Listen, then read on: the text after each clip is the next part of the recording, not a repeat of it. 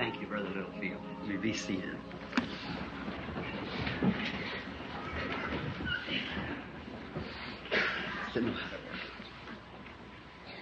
Somehow it kind of seems like coming home to be back in this lovely church tonight. And I had the grand privilege of dedicating this to the work of the Lord some time ago. And to be here with my most gracious brother Littlefield and his flock here, and be back in good old Cleveland, Tennessee, where there's always a nice, good, warm handshake. Certainly feel good about it tonight. I called or had contact with Brother Littlefield some time ago, and he said, Brother Branham, what about coming up and seeing us again? I said, all right, Brother Littlefield, I'll be glad to do that. I'm going away now, but when I get back around April, I'll contact you. We got in from Arizona and then went down to Florida and just got back, and I called him that night.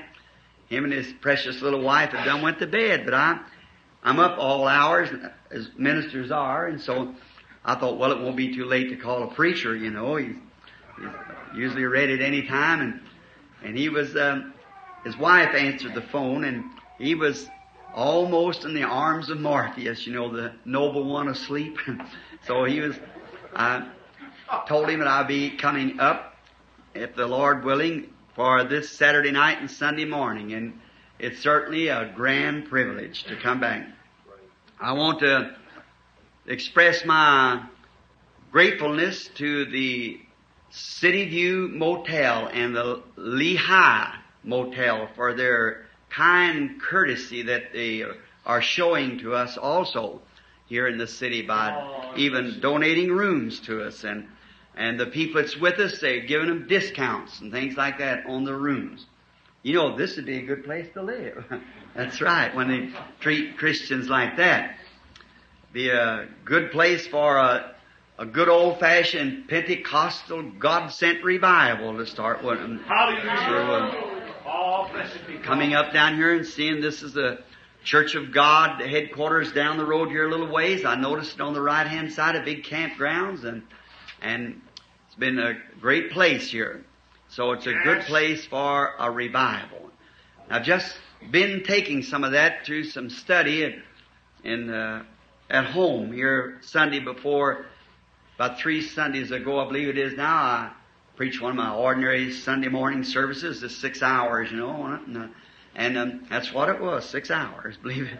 And so I can't get started under about 3, you know, and then you have to get warmed up, get running, you know, and then you don't know a place to stop at. There's no brakes on the gospel, you know. You just don't have a stopping place. So we had a glorious time, and then Sunday, I believe, last Sunday, we had about another 3 hour on the teaching of the Word, that what day that we're living in and the times we're living in. And it's been glorious to us to see the Scripture speaking just where we're at. Go back and bring up the prophecy, show what they did, what right now is here, and what thus saith the Lord is to the future coming. Yes. See? And we know that it is true. Never can fail because it's in the Word. And the Word is always correct. Yes. Now, wish we had about time for a few nights, about 8 or 10 nights here in this lovely country, and advertise it around all the churches for fellowship and come together.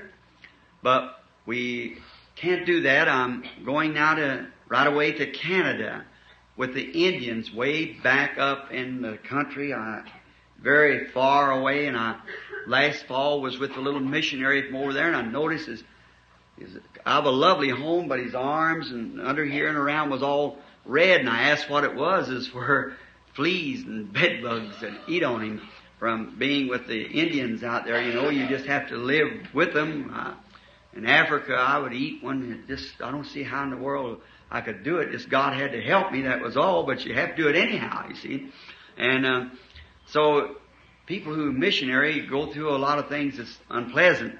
Amen. But we have to be all things to all people, that we might win some to Christ. Amen. And I felt so sorry for Eddie and his children that way too, and little Eddie Biscoe and his wife, lovely woman out of a nice, lovely home. Her father owns a big company and president of it, and everything, and then give their lives out like that. It certainly takes God to do that. Yes. And that's really sacrifice. Yes. And they were nearly all Catholic over there, so he brought the chief along and 4 or 5 of the Indians, and they walked right in on the ground. The Holy Spirit moved right down and told those people and healed them right there, and now they're just about to burn that coast up and down. They're commercial fishermen, and they get in their boats and go out. The only way you can go is in the boats. Go out a long way in above Vancouver off of Queen Victoria Island, and you go up towards Alaska along that coast up in there. That's where we're going, then come back over to Fort St. John off the Alaskan Highway, then back, and then coming up here to visit you just above here to Southern Pines. Yes. That's, I think, the 6th, 7th, and 8th, or 8th, 9th, and 10th of June, and then the 11th and 12th with Brother Bigsby. I'm sure many of you know him. Yes. Down in Columbia, I believe it is, Yes. South Carolina. Yes. And then we go from there to the Cow Palace and Southgate, Los Angeles, where we're expecting a big meeting there. And so we're then from there on up through California into Oregon, Washington, and then Anchorage, Alaska, and then coming back, Lord willing, for this fall then, seeing then where the Lord will lead us. No special leading to any of it, just sowing seed, that's all, until we get a leading to do something. We certainly trust that you'll pray for us. Now, your most kind and generous pastor has given me the privilege of having the Sunday school in the morning. So I thought tonight we would base a thought for prayer for the sick tonight, and pray for the sick, and in the morning have a Sunday school lesson. Now that's nice when a man will turn his pulpit twice in a row like that on his weekend service. God bless Brother Littlefield. He's just a wonderful, wonderful Christian brother. And so we'll be looking for you. If you don't have a post of duty in the morning, well, visit with us. But I thought tonight would be good to pray for the sick, because there might be. Now, we kept it from being scattered out, so that our church is little. He want to get an auditorium. Brother Littlefield is be real nice. They bring all the people. I said, Brother Littlefield don't have long enough to stay. Just let's have it your little church. There's something about a church that's sacred. I like a church, don't you? Oh, praise You know, God. you go to these auditoriums, we appreciate them now. They're nice, and the people that let us have them, the trustees and so forth. But look what you have there. You have all kinds of vulgarity, entertainments of all kinds of the world, and demon spirits hang around there, see? And it's just Yes. brought in by demons. And then and you get to a church, the Holy Spirit's there, you see? And so Hallelujah. it's just something different about the praise coming to a God. church. Yes. Just thinking here about us thinking today or the other day, I wrote down something after on my road out to Arizona where the Lord had showed me something was going to happen.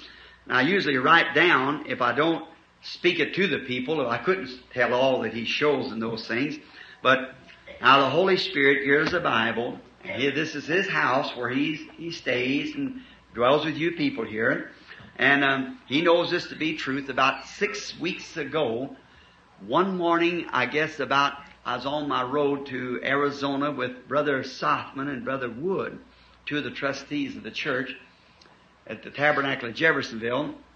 And I saw a vision of a strange thing. There were two men, and they were both kind of a well-trimmed up men, and they were both kind of fighters. They had on regular clothes, but they were kind of real fighters. They wanted to fight, and they had a grudge against each other. And one of them, they got into looked like is in New York. I could see myself coming down there towards the arenas and so forth where I preached so much, and looked like there's a little hole, round place like this, of a place they got into, and they started fighting, and one killed the other. And I seen looked like something damp or water, and then they had looked like a cellophane, something that was put over one's feet. Everything got real quiet, and it was sad. They killed one and killed the other in a feud.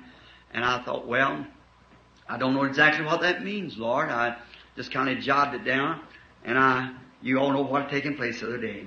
Two welterweight fighters in New York fighting it out, and one killed the other one, you see.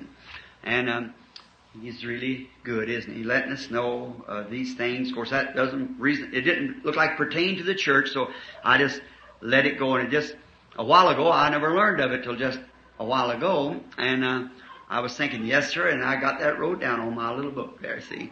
That something, I didn't know what it was. I seen him step down. Of course, that hole like they went in that place was the ring they were in, and they were fighting the feud out, and one killed the other. So, another feud both in the same. When athletics and sports gets to that, it's time to leave them alone. That's right. Another Cain and Abel affair. Yes. You see, brother killed brother. But we're so glad that we're trying to restore brothers back to the faith that was once delivered to the saints. Now there's people standing, and we don't want to keep them too long.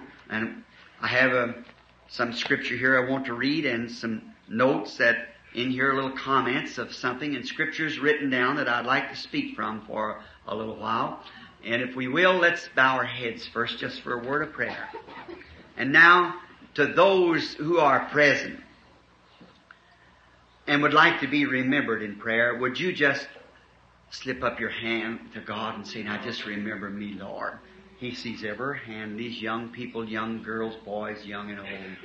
We all know that we're facing eternity. Our Heavenly Father, again tonight we are approaching Thy seat of mercy. For we have been bidden by our Lord to come, saying, if you will ask the Father anything in my name, I'll do it. Now we know that those words are true, so we are coming to the seat of mercy while it's still sprinkled with the blood of the Lord Jesus. Hallelujah. Crying out, Father, forgive them. For, Father, truly we do walk sometimes and stumble as it was, because we're walking in a dark world, and all that we have is just the light of the gospel, the Holy Spirit to guide us, or we'd tumble off into dark eternity without a hope, without God. But we're so glad that Thou hast made a way for those who has been called to the wedding supper. And what a privilege it is tonight to be assembled with a group, those people sitting present now that's been invited to the wedding supper. Dressing, making ready now for the wedding to come. We're so thankful for this. And there's much need in the land tonight, Lord. A need in the church. You've seen those precious hands and know the thing that was behind that hand resting in the heart. God, look down into each individual's heart and answer their request. That's my prayer to Thee, Father. Yes. We thank Thee for this church and for its glorious survival. And the time of darkness, yet it stands as a lighthouse. A light that's set on a hill that shines out its rays out across the country, that weary, sin-sick people might come in and sojourn with us to a better land. Hallelujah. God bless its pastor, our precious brother. And we pray for his trustee board, deacon board, and for every member and every person that's sojourning here with these people. Yes. For these great churches through the country here, the Church of God and its great standing internationally, Yes. both of them. And God, someday we believe the time will come when we'll be one, united together Hallelujah. in the power of the Holy Spirit. Yes. Grant it, Lord. Plant the seeds now in this former rain, that when the latter rain begins to fall, it'll bring forth right and gospel seeds. Grant it, Lord. Bless us tonight now, Your unprofitable servant, as we endeavor to speak a few moments on these words that lays before us. We ask that You will give us the context of the text. Yes. We ask in Jesus' name. Amen. Amen.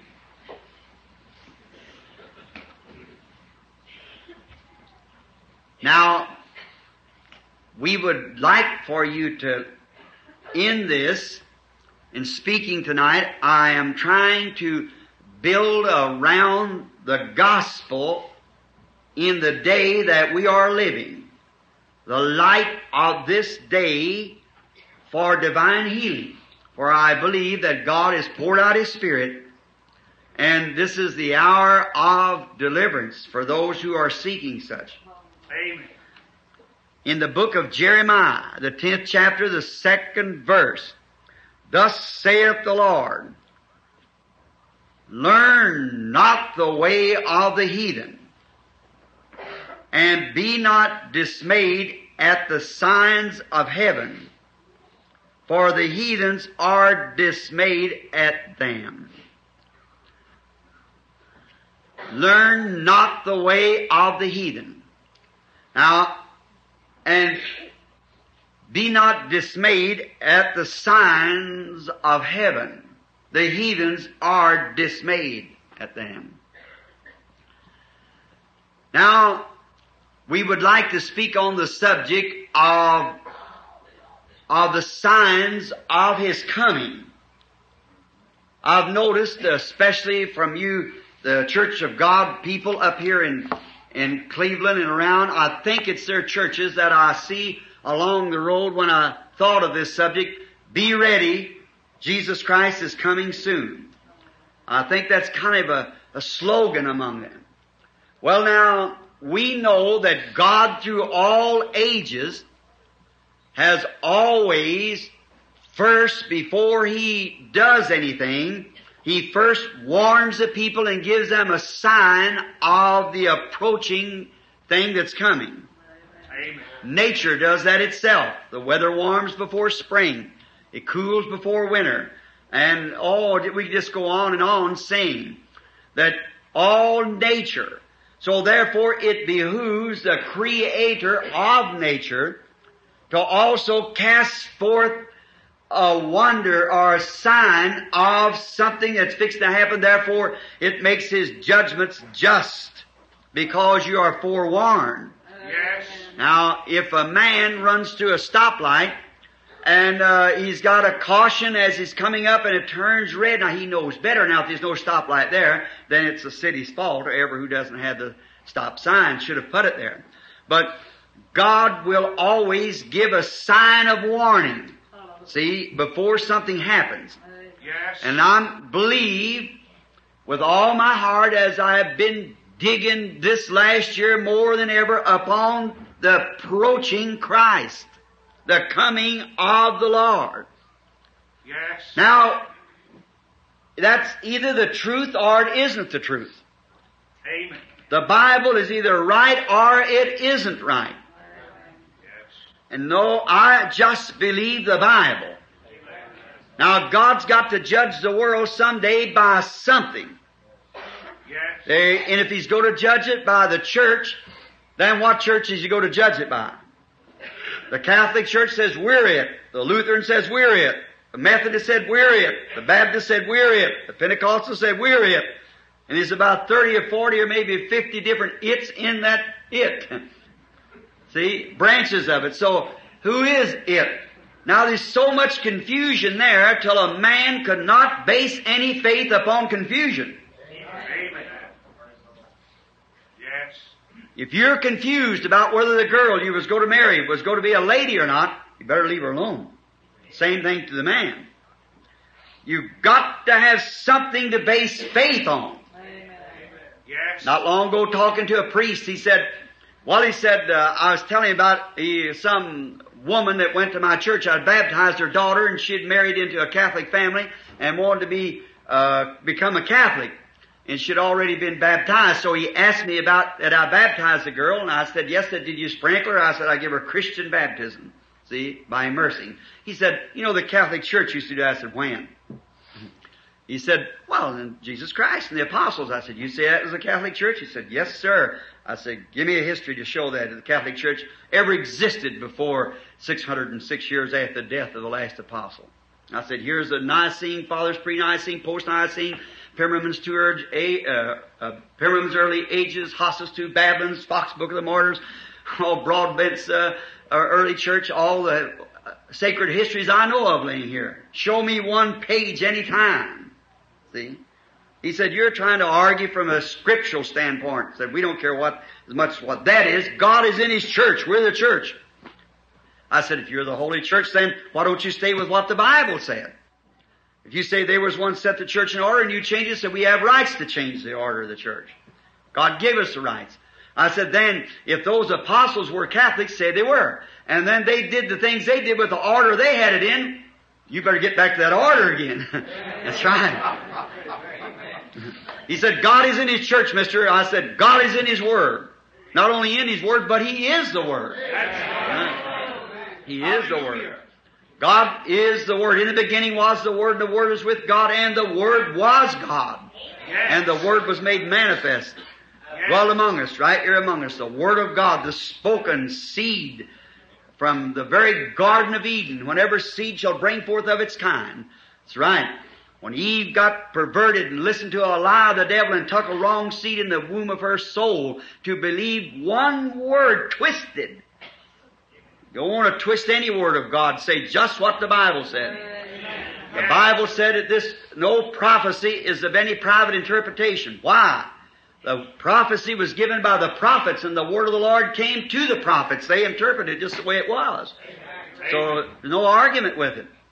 And then in Revelation 21 we find out that God said, or 22 I believe it is, said, whosoever shall take away or add to the prophecies of this book. So it's absolutely God's Word, and the world will be judged by this Word. So we don't want to twist it. We don't want to make it say anything more or anything less. Just say it just the way it is and believe it like that. And I found out that it'll produce just exactly, because every seed shall bring forth of its kind. If Eve, now she didn't disbelieve it, she's seeking wisdom.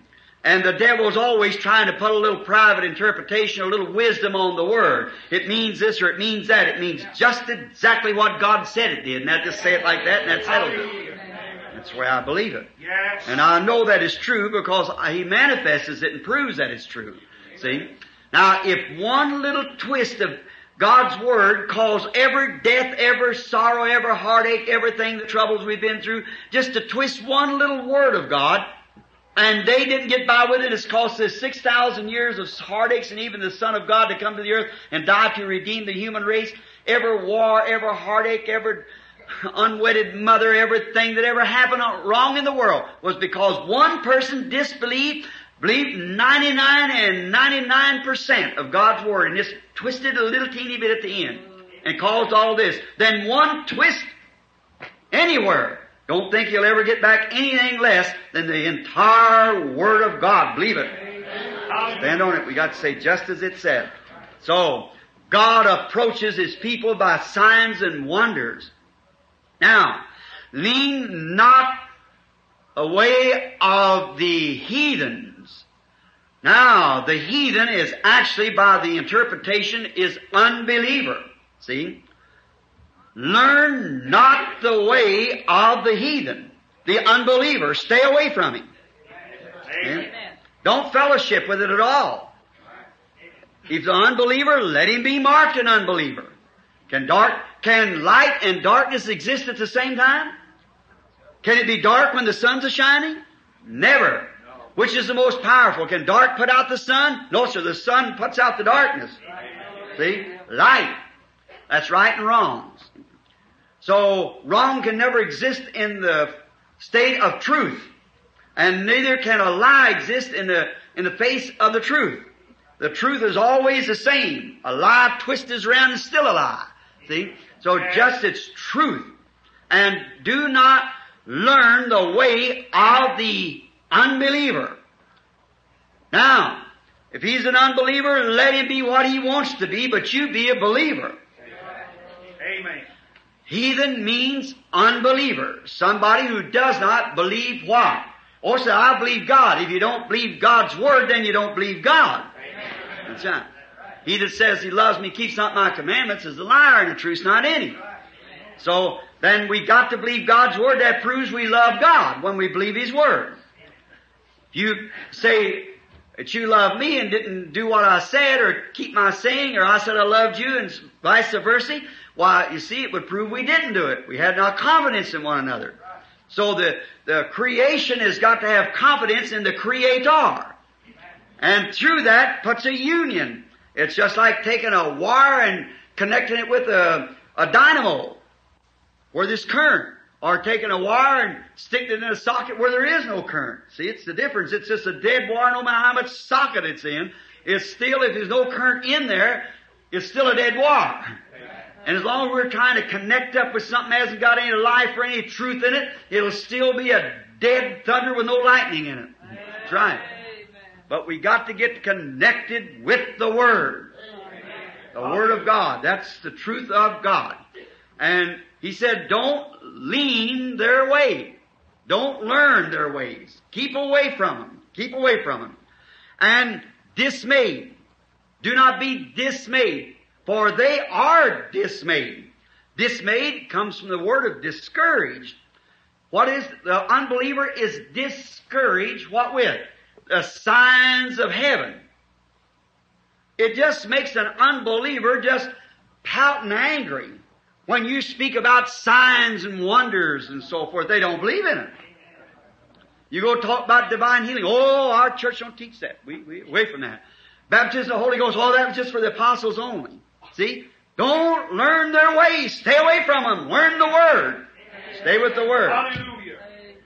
The Word is truth.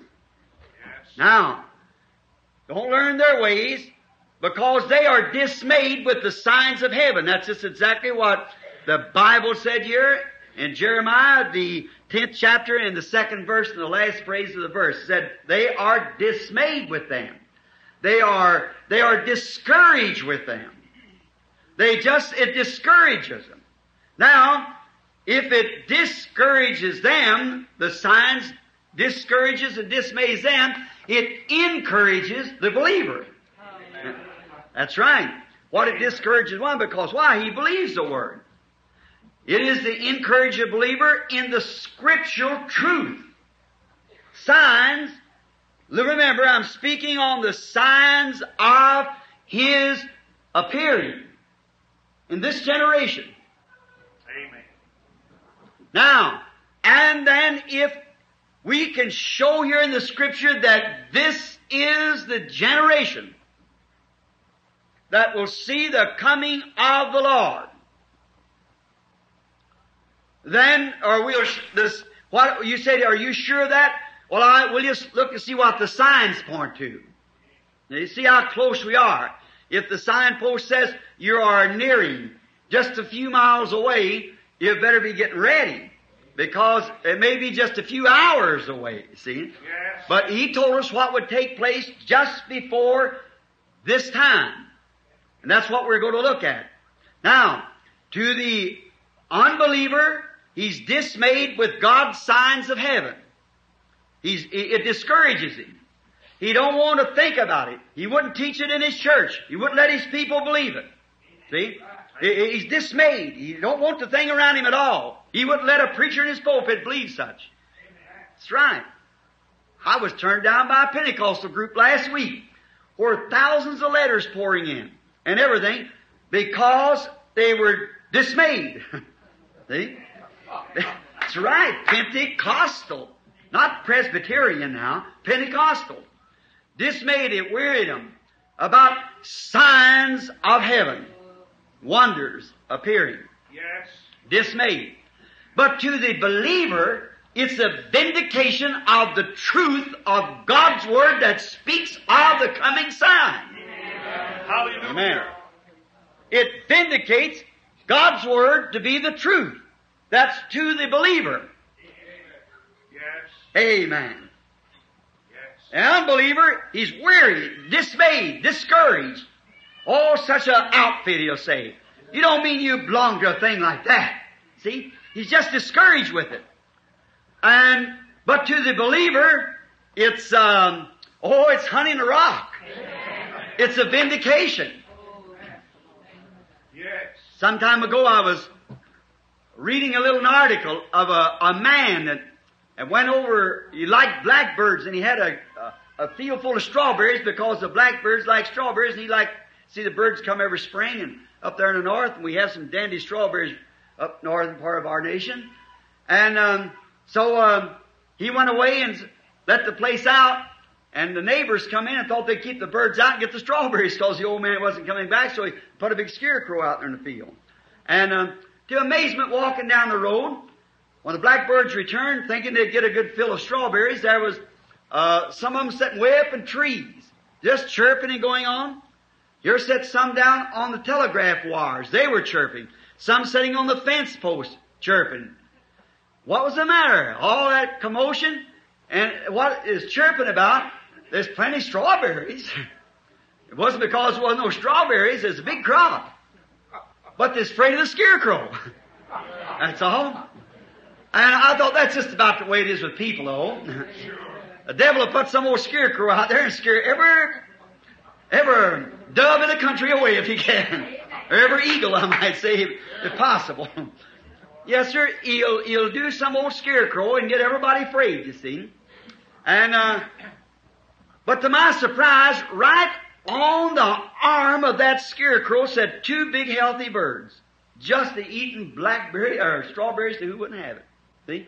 I thought, that's right, there's no condemnation of them that's in the patch. That's one thing, sure. Yes, sir. They didn't pay a bit more attention to that scarecrow or nothing. They sat right there and eat just the same because it was strawberries and it was their farm. Yes. God bless that man or woman who can walk around every unbelieving scarecrow that tries to point something this or that, go right on in the patch because it's a good crop. Amen. Hallelujah. Right in season. Oh, blessed God. Go right into the patch now. No condemnation of them big birds. You can go right on in there and not afraid of the scarecrow. A vindication of God's Word being true. God bears record of His Word by His signs. God's Word is a seed. And that seed has to bring forth of its kind, Genesis 1:11. Every seed of its kind, and Jesus said that the Word of God was a seed that a sower sowed. Amen. So then every promise in the Bible has to produce its kind. Amen. Yes. Now how you go to get away from it when they say there's no such a thing as the Holy Ghost in this day? That was only given to the apostles when Peter said on the day of Pentecost, when they'd all received the Holy Ghost. Now look what they were doing, according to Isaiah and all the prophets that prophesied the Holy Ghost to be poured out. Now here's a man under inspiration with the Holy Ghost.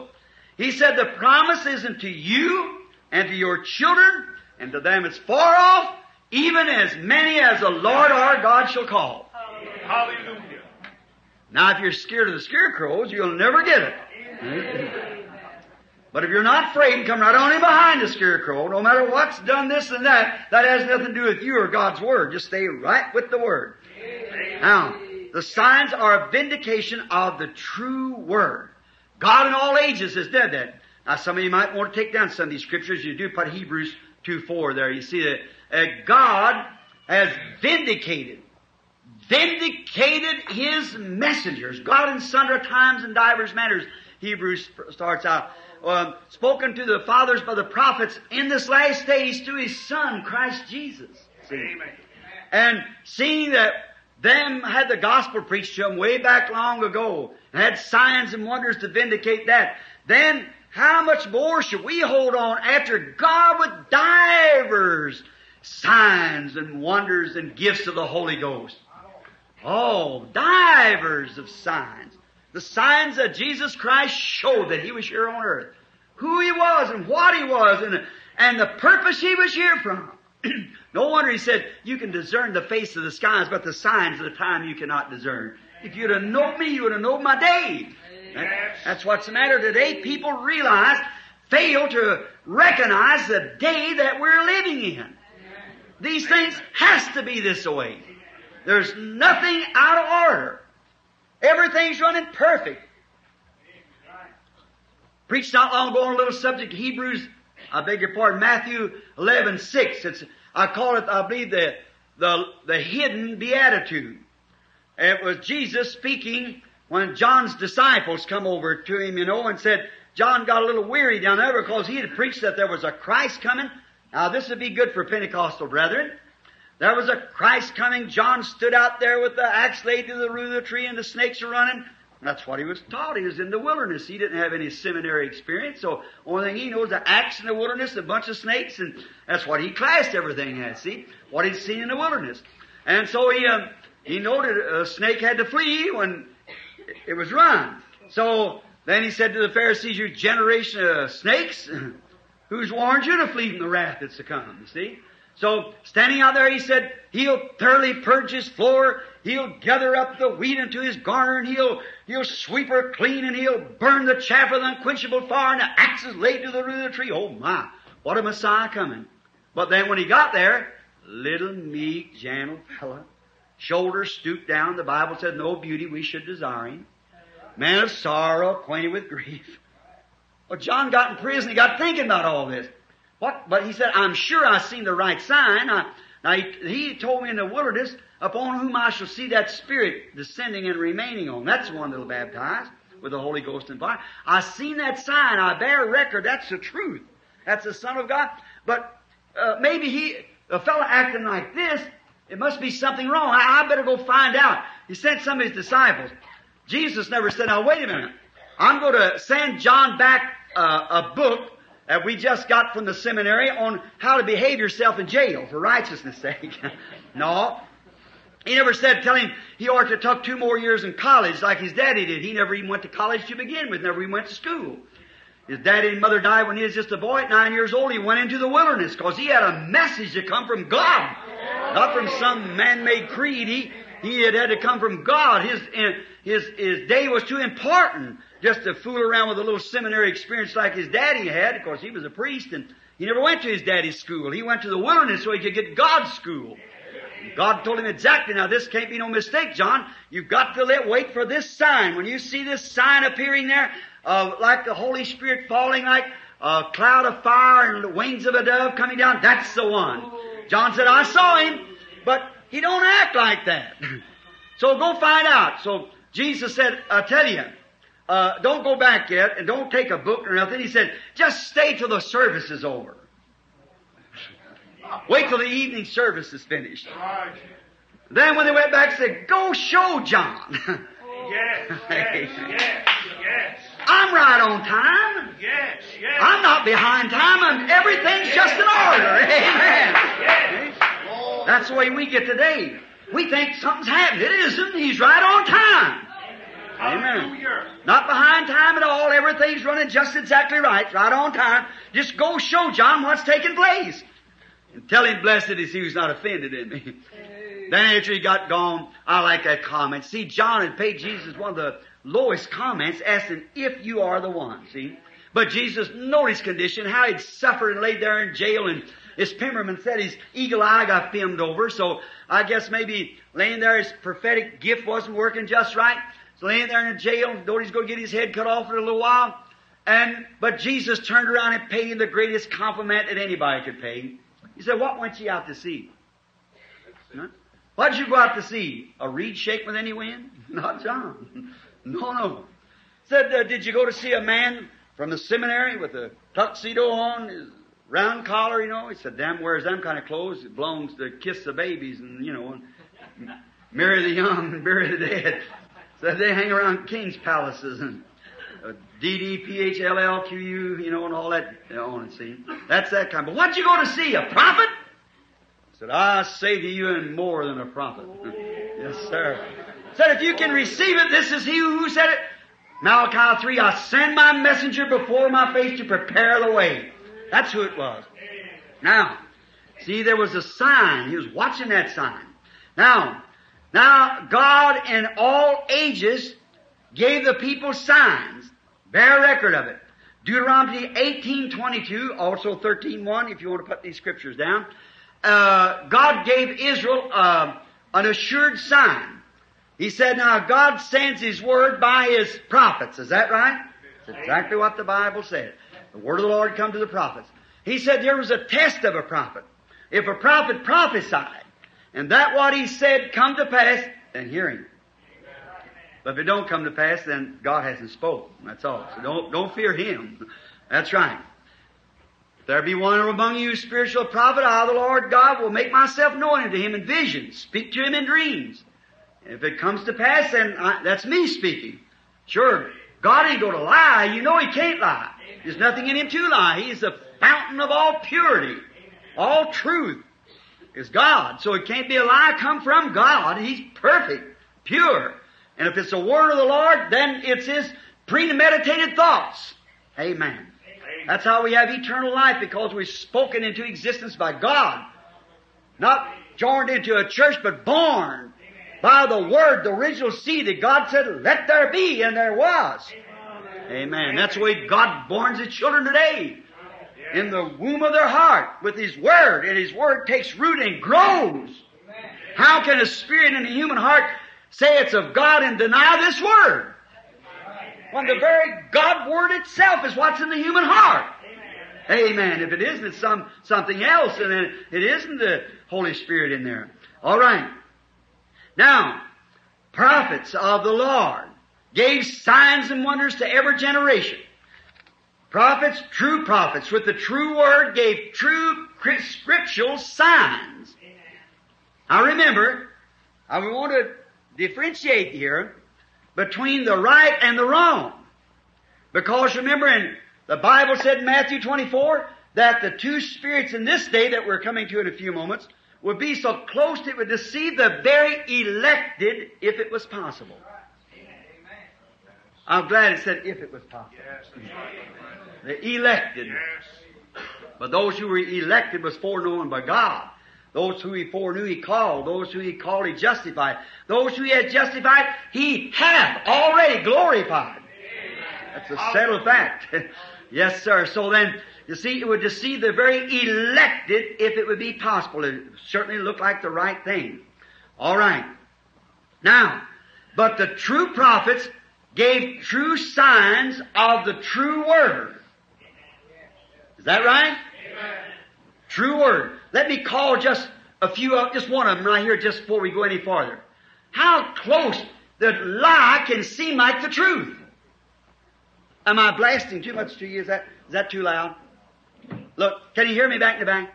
Okay, oh, fine. Now, how close to truth and a lie is alike? The thing that Satan told Eve was almost perfectly the truth. Look, when in the times of Jehoshaphat and Ahab, Ahab had preserved to himself 400 Israelite prophets. Now they were prophets, Israelite prophets, Jewish, in the line of the truth. Prophets. He had 400 of them that he had schooled and taken care of. And so Jehoshaphat came down to make an alliance with Ahab.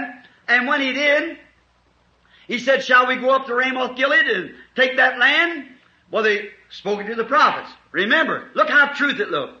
Them prophets said, go up, the Lord's with you. Why? Where was they basing it? They were basing upon the fact that the land did belong to them. That's right. When Joshua divided the land, God gave Ramoth-Gilead to Israel. And the enemy had pushed them back off the land and was occupying the land themselves. Now watch my Pentecostal brethren. See? That's right. The land belongs, but it can be taken by the enemy and held. Amen. Until things are made right. Come back to the Word. Yes. No matter what we claim, we got to get back and come in line with the Word. Well, that's the way God's made it. We got to come back to the line up with the Word. Line up with God and His Word. Then it's got to work. But these prophets said, you go on up there, the Lord's with you, and why, one of them, Zedekiah there, I believe, had made him 2 horns. And he said, you're going to take these horns and push the enemy plumb out of the land. But you know, a real spiritual man, I hope the whole house is sitting full of them tonight. Hallelujah. That didn't sound right to Jehoshaphat, because he was a good man. 400. Probably twice what we got sitting here tonight, all prophesying in one accord. He said, now, there they are, there they are. Said, that's our sign. And this prophet said, I'll make you a sign. Got 2 horns and said, take these and you'll push them plumb out. That's thus saith the Lord. But Jehoshaphat said, there's just something wrong there. I can't put my finger on it, but there's something wrong. Said, have you got another one? He said, oh, yes. We might call another one. He's a holy roller down here, a little fellow called Micah. But I hate him. Why? He said, he's continually prophesying evil against me. Oh, he said, don't let the king say so, but let's hear him. So they sent the trustees over, the deacon board, and said, now look, you might be made state presbyter or something if you'll just line in with them now. You say the same thing they do. Oh, could you imagine talking to a man of God like that? Micah said, as the Lord God lives, I'll just say what He tells me to say. Carry on. That's the kind that stands. Yes, sir. See? What was he? He was a sign. He is a sign right then. Something's going to happen. God's going to fulfill His word. Because it already said to a real prophet of God, Elijah, what's going to happen to Ahab and Jezebel both for their evil. And how can He bless evil? It's unrepented. How can He do these things in the corruption that the church stands in today? With its differences and selfishness and denying of the Word and forms of godliness and denying God's power of His Word. How can He place a blessing upon that? He can't do it. He sure won't. You got to come back to the real true thing. And he said, give me tonight. And the Lord appeared to him, and you know what the prophecy was. And so it was just exactly right. A sign.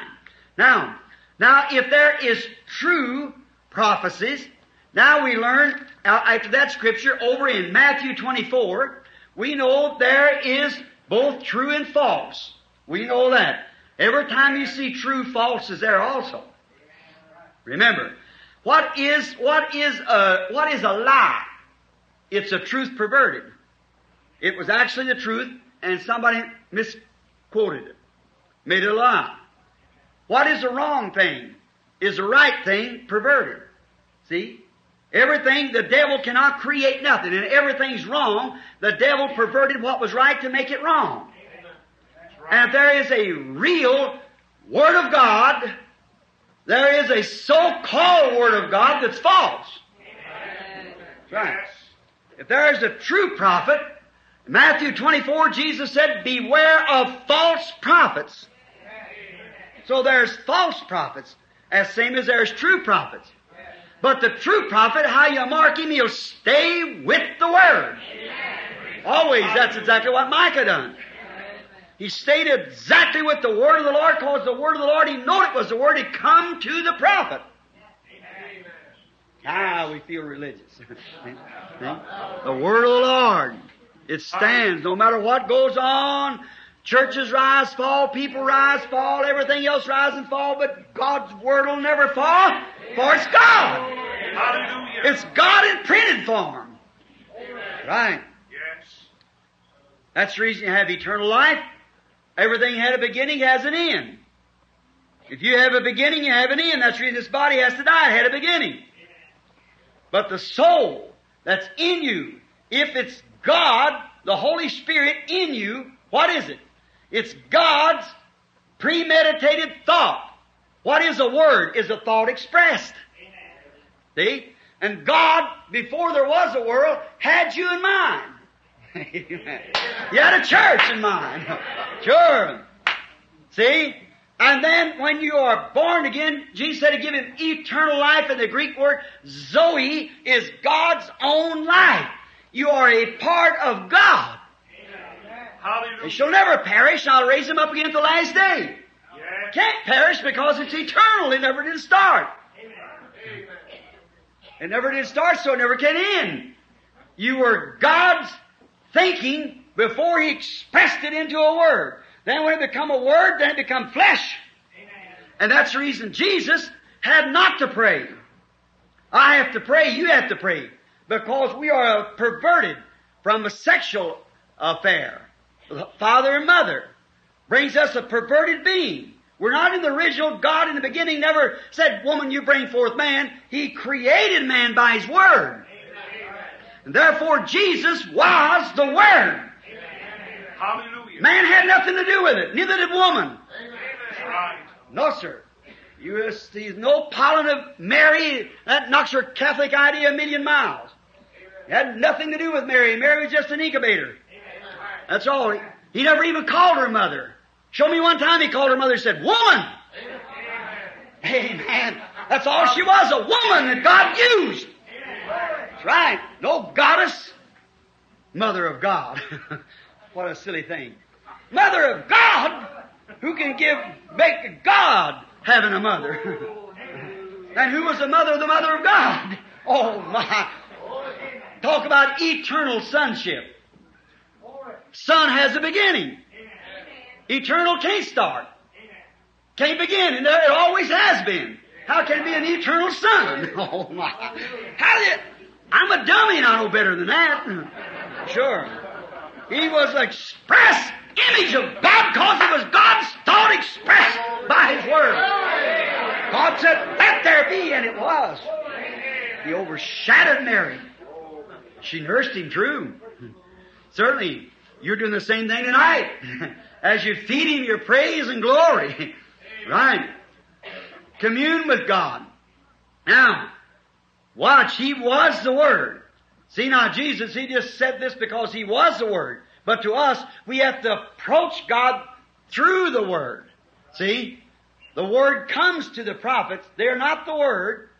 In the Old Testament, Elijah, Moses, all those great prophets, they wasn't the Word. They were a perverted body that the Word of God came to. The Bible said the Word of God come to the prophets. They wasn't the Word, but Jesus was the Word. Amen. Amen. Oh, I just love that. All right. Now, why did He never fail to stay right with that Word? Satan tried to pervert it like he did to Eve. He said, it is written, thou shalt, if you give the angels charge concerning this end time dash put against Tony, said it's also written. Yeah. Oh, he just poked it right back at him. Then he said, man shall not live by bread alone. Yes. But by every, not a little bit here and a little over yonder and mix it together with some theology of the world-made, man-minded people. But by every word that proceeds out of the mouth of God, man shall live by that. Every word, every word. Every word of God man shall live by. That's what he shall live by. Jesus said so, and He was the Word.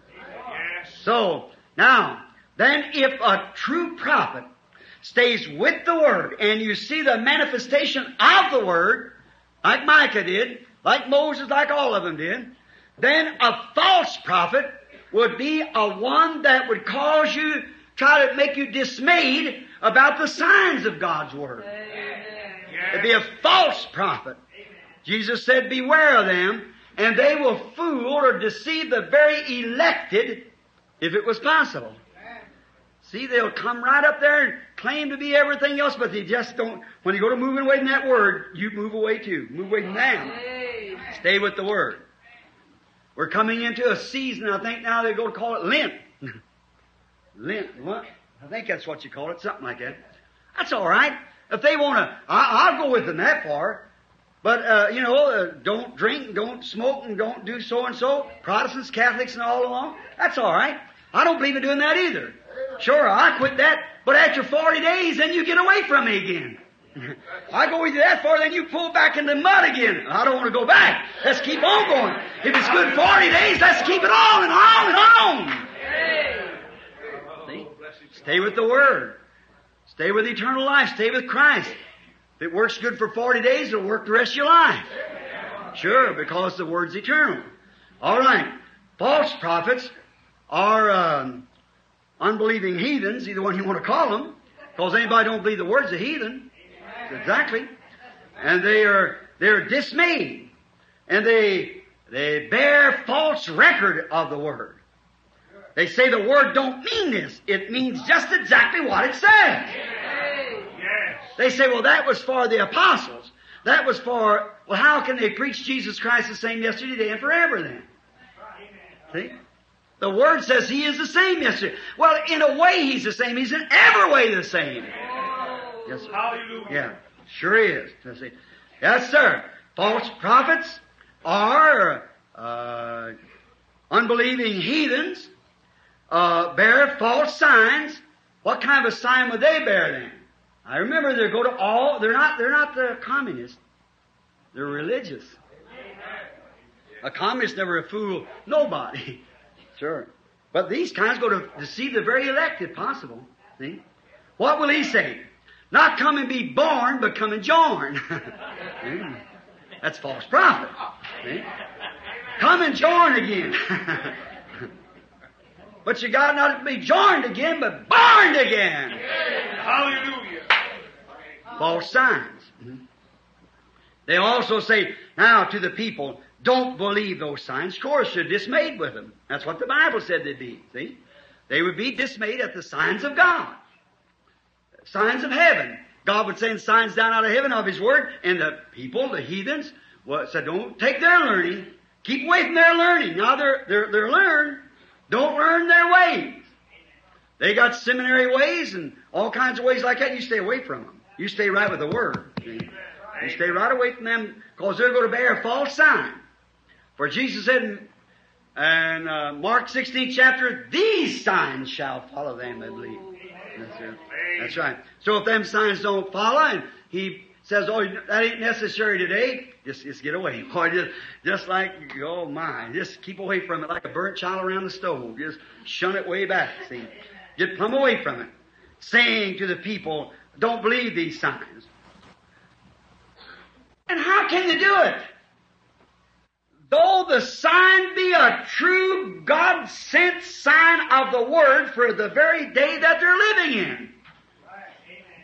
Now, I give Micah a while ago. Let's just drop back. I'm going to get several of those prophets in a few minutes, the Lord willing. But I'm just going back to Micah. Now look, why couldn't those preachers down there see that the word of the Lord had cursed Ahab, cursed Jezebel, and the curse was on the land, and how could He bless it when a curse was on it? Amen. He couldn't do that. God don't do things like that. See? And here Micah, and that man standing there under inspiration exactly with the Word. Exactly what the Word of God said. For the Word of God said that the dogs would lick Ahab's blood and would eat Jezebel. The Word of the Lord that was spoke by the prophet said that. And that was the Word of the Lord because it came to the prophet. And here was another prophet staying right in line with the Word. Hallelujah. Looked like Ahab would have seen that. Looked like they could have noticed that. See, and he turned around and cursed that little fella, and that bishop walked up and smacked him in the face. And that man didn't do that hypocritically. He believed he was right. How can you tell, Brother Branham, what's right or wrong? Give him the Word test. That'll tell whether they're right or wrong. Stay right with that Word. See what happens. See? Just throw the Word down there and see where they're at. Oh, well, you see that? Oh, and then get right away, right then. See? You stay right with that Word. So, if they give Micah the Word test, he proved out he's 100% with it. Now, they say, wait a minute. See? God gave it to us. That's right. God gave us the promise of the Holy Ghost. Peter said on the day of Pentecost, repent every one of you and be baptized in the name of Jesus Christ for the remission of sins. You shall receive the gift of the Holy Ghost. The promise is to every generation. See? That's us. That means us. But it's conditions. You just can't get it anyway. You've got to follow instructions. Amen. That's exactly. The land did belong to them. But they had to follow instructions. And the instructions of the Lord wasn't to give it to Ahab. He was cursed. And anything that God curses and proves is not with, get away from it. Amen. Amen. That was a good double barrel, wasn't it? Yes, sir. If God's proved He isn't with the thing, stay away from it. That's right. It's no good to begin with. God's condemned, and I'm sure I don't want to be around it. Yes, sir. Have enough trouble the way it is, instead of getting in something like that. Now, he said, now you want to stay this. These fellows took that little preacher and said, put him into inner cells, way back there, and put one of these here big wooden collars on him and put him in stocks and feed him this bread and water till I'll return in peace, then I'll deal with this fella, the son of Emlyn. He said, if you return at all, then the Lord hasn't spoke to me. He wasn't taken down because he knew his prophecy, the Spirit, the vision that come to him was exactly in line with the Word. Amen. Here you are. Now you see what I'm getting to? If your vision is exactly in line with the Word, you better stay away from it. No matter what kind of a promise you try to claim, you better get back in line with the Word. That's right. That's exactly true. See? Though it be God's true sign for the day, spoken of in the Word, God said the thing would happen just at that time, still, they'll deny it, say there's nothing to it. That's right? Don't believe it. Oh my. By His true prophetic Word, He is always giving scriptural signs before He sends judgment. See? By His Word. He'll speak it way back. Then He'll come up to the Word, and here'll come one of His servants along proclaiming that Word, just the way it is. See? And He always does that before He sends the judgment that He's promised. He always, and somebody comes along with the scriptural fact. And God bearing record. Hebrews 2:4 said so, bearing record with signs and wonders of it. God confirming the Word, Mark 16, with signs and wonders. God confirming what was preached. Sure, you might have a little healing service. That might work all right. But what about the rest of it? You can take the Word and make it work right here, then take the rest of it and it'll work in this place. That's exactly every place. Every place you place the Word, it'll work. If it's in the right kind of channel. Faith behind it to believe it. And it's got to grow. I seen the other day where they took some sunflower seed, I believe it was, or maybe it was wheat, out of the garners of Egypt, where Joseph had laid back there about 2,800 years ago. Planted it. Made a crop of wheat. No matter how old it was, it still had life in it. Because it was a germatized seed. No matter how long that promise has been made, it's for you and to your children. And to them as far off, even as many as the Lord our God shall call. Hallelujah. Oh, yes. You've got to get that seed with water. Amen. And whatever the seed is will bring forth the crop that the seed is. We've had a great revival, no doubt. But it's been a denominational revival. Why? Because we sowed denominational seeds. Right? When the Holy Spirit falls, it's like the rain on the just and unjust. The rain falls, make a cuckleberry grow, and make the wheat grow too. Both of them just as happy as the other. But they're fruits, you know them. What do we try to do? 1,000,000 more. This organization out doing that one. This denomination out doing that one. We've had a Billy Graham. They've had a revival. And the Baptists. One of your boys up here. Great man of God, too. Yeah. Pentecostals had a revival. Oral Roberts. Oh, my, many of them. Great revival. Boy, they picked up in numbers to who wouldn't have it. What's it turned out to be? Now it's over. Did you know Joel said there will be a former and a latter rain? The former rain, F-O-R-M-E-R, means ammonia. Hebrew word which means a sowing rain, sowing a crop. That's the reason why you reap. Oh, the organization's built up, but where's God at? You sowed denominational seed. When the Holy Ghost fell, it made a denominational revival. What we need is get back to the Word, get back to the real Word of God and bring forth a bride to Christ. Hallelujah. True. Back to the Word. That's the organization. That's all right. Nothing against it, but everybody's just got to pull a few punches, you know, because if they don't, they get put out. God have mercy. Pulling punches. Tell the truth or shut up. That's right. Just say it the way it's wrote. See if God don't confirm it. I challenge you to believe it. I know it's the truth. But you got to stay right with the Word and believe it. Not just slip over here this way and that way and say, I'll peck and try. You don't do that. No, you got to come with a whole heart. It's your Word, Lord, I believe it. God will make it, it'll go to work right then. Yes, sir. Yes, sir. He's always sent before His judgments somebody with the scriptural word showing scriptural signs before he sends it. And the unbeliever misses it 1,000,000 miles. Why? He's dismayed with it, discouraged. Why? Because he don't believe it. Amen. But it always brings its harvest just the same. See, the unbeliever, he says, such nonsense. Such nonsense. Oh my. There's nothing to that. Why, you know the days of miracles is past. There's no such a thing as that. Oh my, that's terrible. Just a bunch of trash, that's all there is to it. But they go right on just the same. Well, could you imagine Moab standing up there looking down on Israel, his brother, after all it was? Did you know that false prophet up there offered the same kind of a theological terms that Moses is offering down there in the other camp? That's right. Here come Balaam, Bishop Balaam, come out there in that great big organized land of Moab, daughter of Lot. That's where it come from. Not another God, the same God. Come up there and put 7 altars. What does Jehovah require? Perfect number. Jehovah. 7 sacrifices, clean sacrifices, just exactly what Jehovah. That's what Moses had down here. It's exactly the same. 7 rams, speaking of the coming of the Son of God, 7 rams. Yes, sir. But oh, brother, he failed to see that smitten rock, that brass serpent. That's what he failed to see, and that's the same thing today.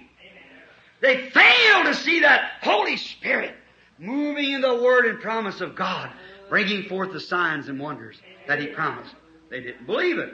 That's the reason. Now, let's take this just for a moment now. A few more minutes. Noah and his God-given signs. You believe he had a God-given sign? Sure he did. He was sent of God, a prophet of God that prophesied and showed great signs and wonders. That there would be a great sign in heaven. Clouds had come up. Rain had fallen. It never rained to that day. His God-given sign. He stood right in his door of the ark and preached 120 years. And they laughed and made fun of him. You know, Jesus referred to that in Matthew 24th chapter again about days of Noah. In the days of Noah, he said, as it was in the days of Noah, they were eating, drinking, marrying, giving in marriage. He said the same thing in Matthew 24 here. It's exactly right. He said to do the same thing. And you know, try to blow us there. He said also, and there will be fearful sights in the heavens, signs in the heavens and in the earth. Is that right? What did Jeremiah say here? Be not dismayed that signs in heaven. Look here, it says sign in heaven. While they've wondered, even the Pentagon, you've seen it not long ago, all this here flying saucer stuff, they wondered what it was all about. They can't make it out yet. It's an invisible force almost. It comes down there, and yet it's intelligent. Now, I'm not a flying saucer, man. All this here nonsense has been told about that. That's nothing to that. Don't you believe that? But there are signs.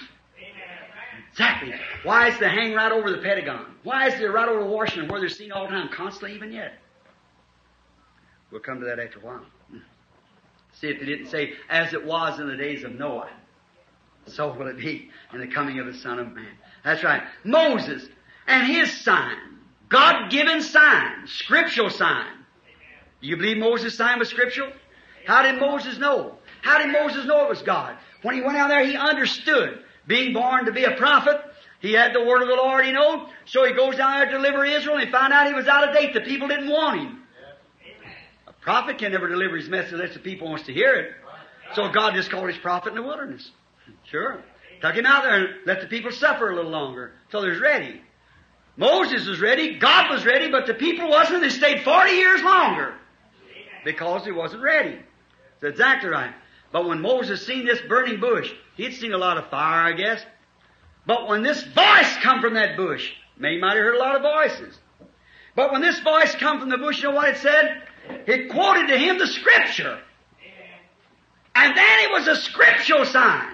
Because God told Abraham that his people would be a stranger in a strange land for 400 years, and then he would deliver them out with a hand of power and might. He said, I'm ready to fulfill that, Moses. I'm sending you down. I'm going to make the Scriptures. I'm going to give the Scriptures to you. Take this old stick you got in your hand now and take off to Egypt as hard as you can go. See? Or he's going to make his word come to pass. You know what they did down there? Was the Egyptians said, Moses! Oh, the great prophet of the Lord. They laughed at him. And they were dismayed by the signs that he performed. That right? Why, even Israel was dismayed with him.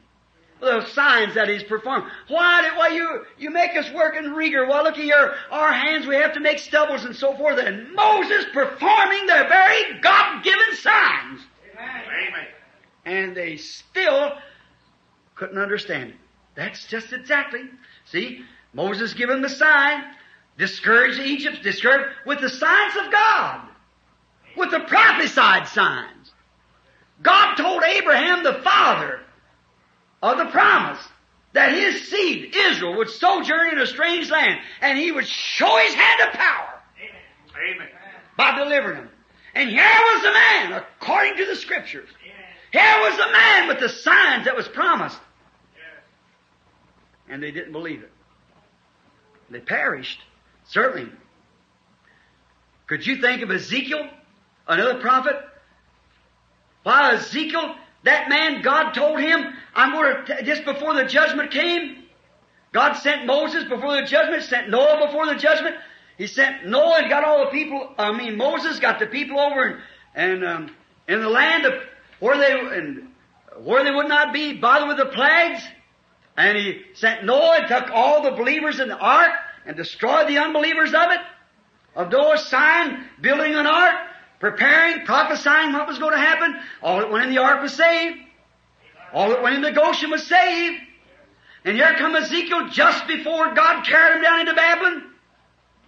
He said, go lay on your left side for 390 days. Said, I'll put the burden upon you. And could you imagine this old gray-headed prophet laying on his sign at the gates of Jerusalem in Israel, and all the people come by and say, look at that fanatic. Laying up there with an old pottage seed up there of beans and things, and they've been soured for weeks. And there he's laying there, and laid on his left side for 390 days. Then God said, turn over your right side, and lay 40 more. Why, it was a disgrace. Oh, Israel had got real pomp, boy, they'd associate with the rest of the country. They wanted to get rid of such things as prophets. But they forgot that the Word of God came to the prophets. Amen. Hallelujah. They wanted to take their gods. They wanted to take their way. They wanted to believe it. But God had sent them a prophet for a sign, and he did the sign. And they ignored the sign, and they went into judgment. How long? For 430 years. He allowed a day for a year for them. When they laughed at him, every day they laughed meant another year in captivity. And he gave them a sign. They wouldn't believe it. No. But he carried them away down in Babylon in judgment. Oh my. Let's think of another one. One hot summer morning, coming down the Samaritan road, his face all wrinkled, little teeny eyes looking up towards the sky, staff in his hand, his bare feet on the ground, an old piece of sheepskin around him, looked like a fuzzy worm. Coming out there and his bald head shining, sticking his hand. Brother, his steps is just like a young man coming down the road, the Samaritan road. He didn't stammer when he got before Ahab. He'd been preaching to him for a long time. About the cursed way they was having these maybe waterhead haircuts in them days after the first lady. He'd had enough of Jezebel and all of her carrying on. Wow, how you laid it on to him. God vindicated him to show that he was God's prophet. Yes, sir. But they want to be like the first lady, It repeats so often, This nation's a whole lot like Israel. God gave them a land to come over and run the occupants out. And for the first, they had Solomon, they had David, fine kings, and there come Ahab in, a wishy-washy, puppet. That's right. With Jezebel, the neck of the kingdom, guiding him. And we did the same thing. Come over and run the the Indians out, push them out and starving them to death. That's right. Took their land. We had a Washington and a Lincoln, but I wonder now. We got something up there now with the old Jezebel system behind it. Just exactly like they had. God will send us. He promised in the last days, according to Malachi 4, He'd raise up somebody. That's right. Wouldn't spare none. That's right. And when He done worked all these signs and wonders, brother, I mean, He had, thus saith the Lord. Walked right down to the captain and said, not even a dew will fall from heaven till I call for it. Stomped right back out of the way. Why had thus saith the Lord? Yes. It was a sign. There was a drought on. Death was in the land. I think this time it's going to be spiritual death. Some of Jezebel's children. Yes, sir. Spiritual death. Dry up. I could say something, but I just better leave it alone because I believe there's a tape recorder out there playing this. Now, oh my, the day that we're living in. That's true. After His God-given ministry, the true Word of God with true signs of wonders had been rejected. What could the man do? Hauled out. Jezebel hated him. And all of her modern first ladies hated him. They didn't like him. Certainly not. They thought he was a horrible thing, but he was their pastor just the same. Oh, yeah. Pastor Elijah. Well, she wouldn't claim him, but he's a God-sent pastor. Hallelujah. He's God's pastor to her. He didn't spare. He poured out the Word. And they rejected him, thought he was an idiot, and turned him away. None of the organizations that had him. They kicked him out. That didn't stop. The Word went right on just the same. So wait up there and waited till he had, thus saith the Lord for Ahab. And he come and told him. Amen. And when it did, the famine hit the land. That's right. You know what taking place? Sure. That's Elijah before the drought. I like to see one that patterned him. One was his type, or an antitype of him. When John came to fulfill the last prophet's message, Malachi 3. You know, John was kind of a strange-born boy. You know that. Gabriel had appeared to his mother, told her what he would do, and he'd be great, and would call the children back to the faith of the fathers and so forth, and all what he was going to do. Malachi 3, I send my messenger before my face. And instead of going with his father down there to this father's school, he took off for the wilderness and got ready. Look at him, just exactly like Elijah. He lived in the woods like Elijah. He hated immoral women, just like Elijah. Said to old Herod, it's not lawful for you to have her. Brother Phillips, why? Cost him his head, but he went on just the same. Sure. He was a sign. What was he saying? I'll baptize you as water unto repentance. But there's coming one already standing among you. I don't know him. I ain't seen his sign yet. But he's among you. He knew that the hour was so close that he had to be on earth blessing. Yes, yes, Amen. yes, yes. There's standing one among you right now, he said, Yes. whom you don't know. But he's the one. I'm not worthy to loose his shoes. But he'll baptize you with the Holy Ghost and fire in his hands and his hand. But he'll come one of these days. Yes, sir. One day Jesus come walking down and John looked up and he said, there it is. There's the Lamb of God that takes away the sin of the world.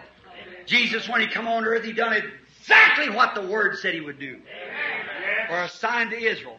Before they were ousted in heaven, just now coming back for us, since 2,000 years ago.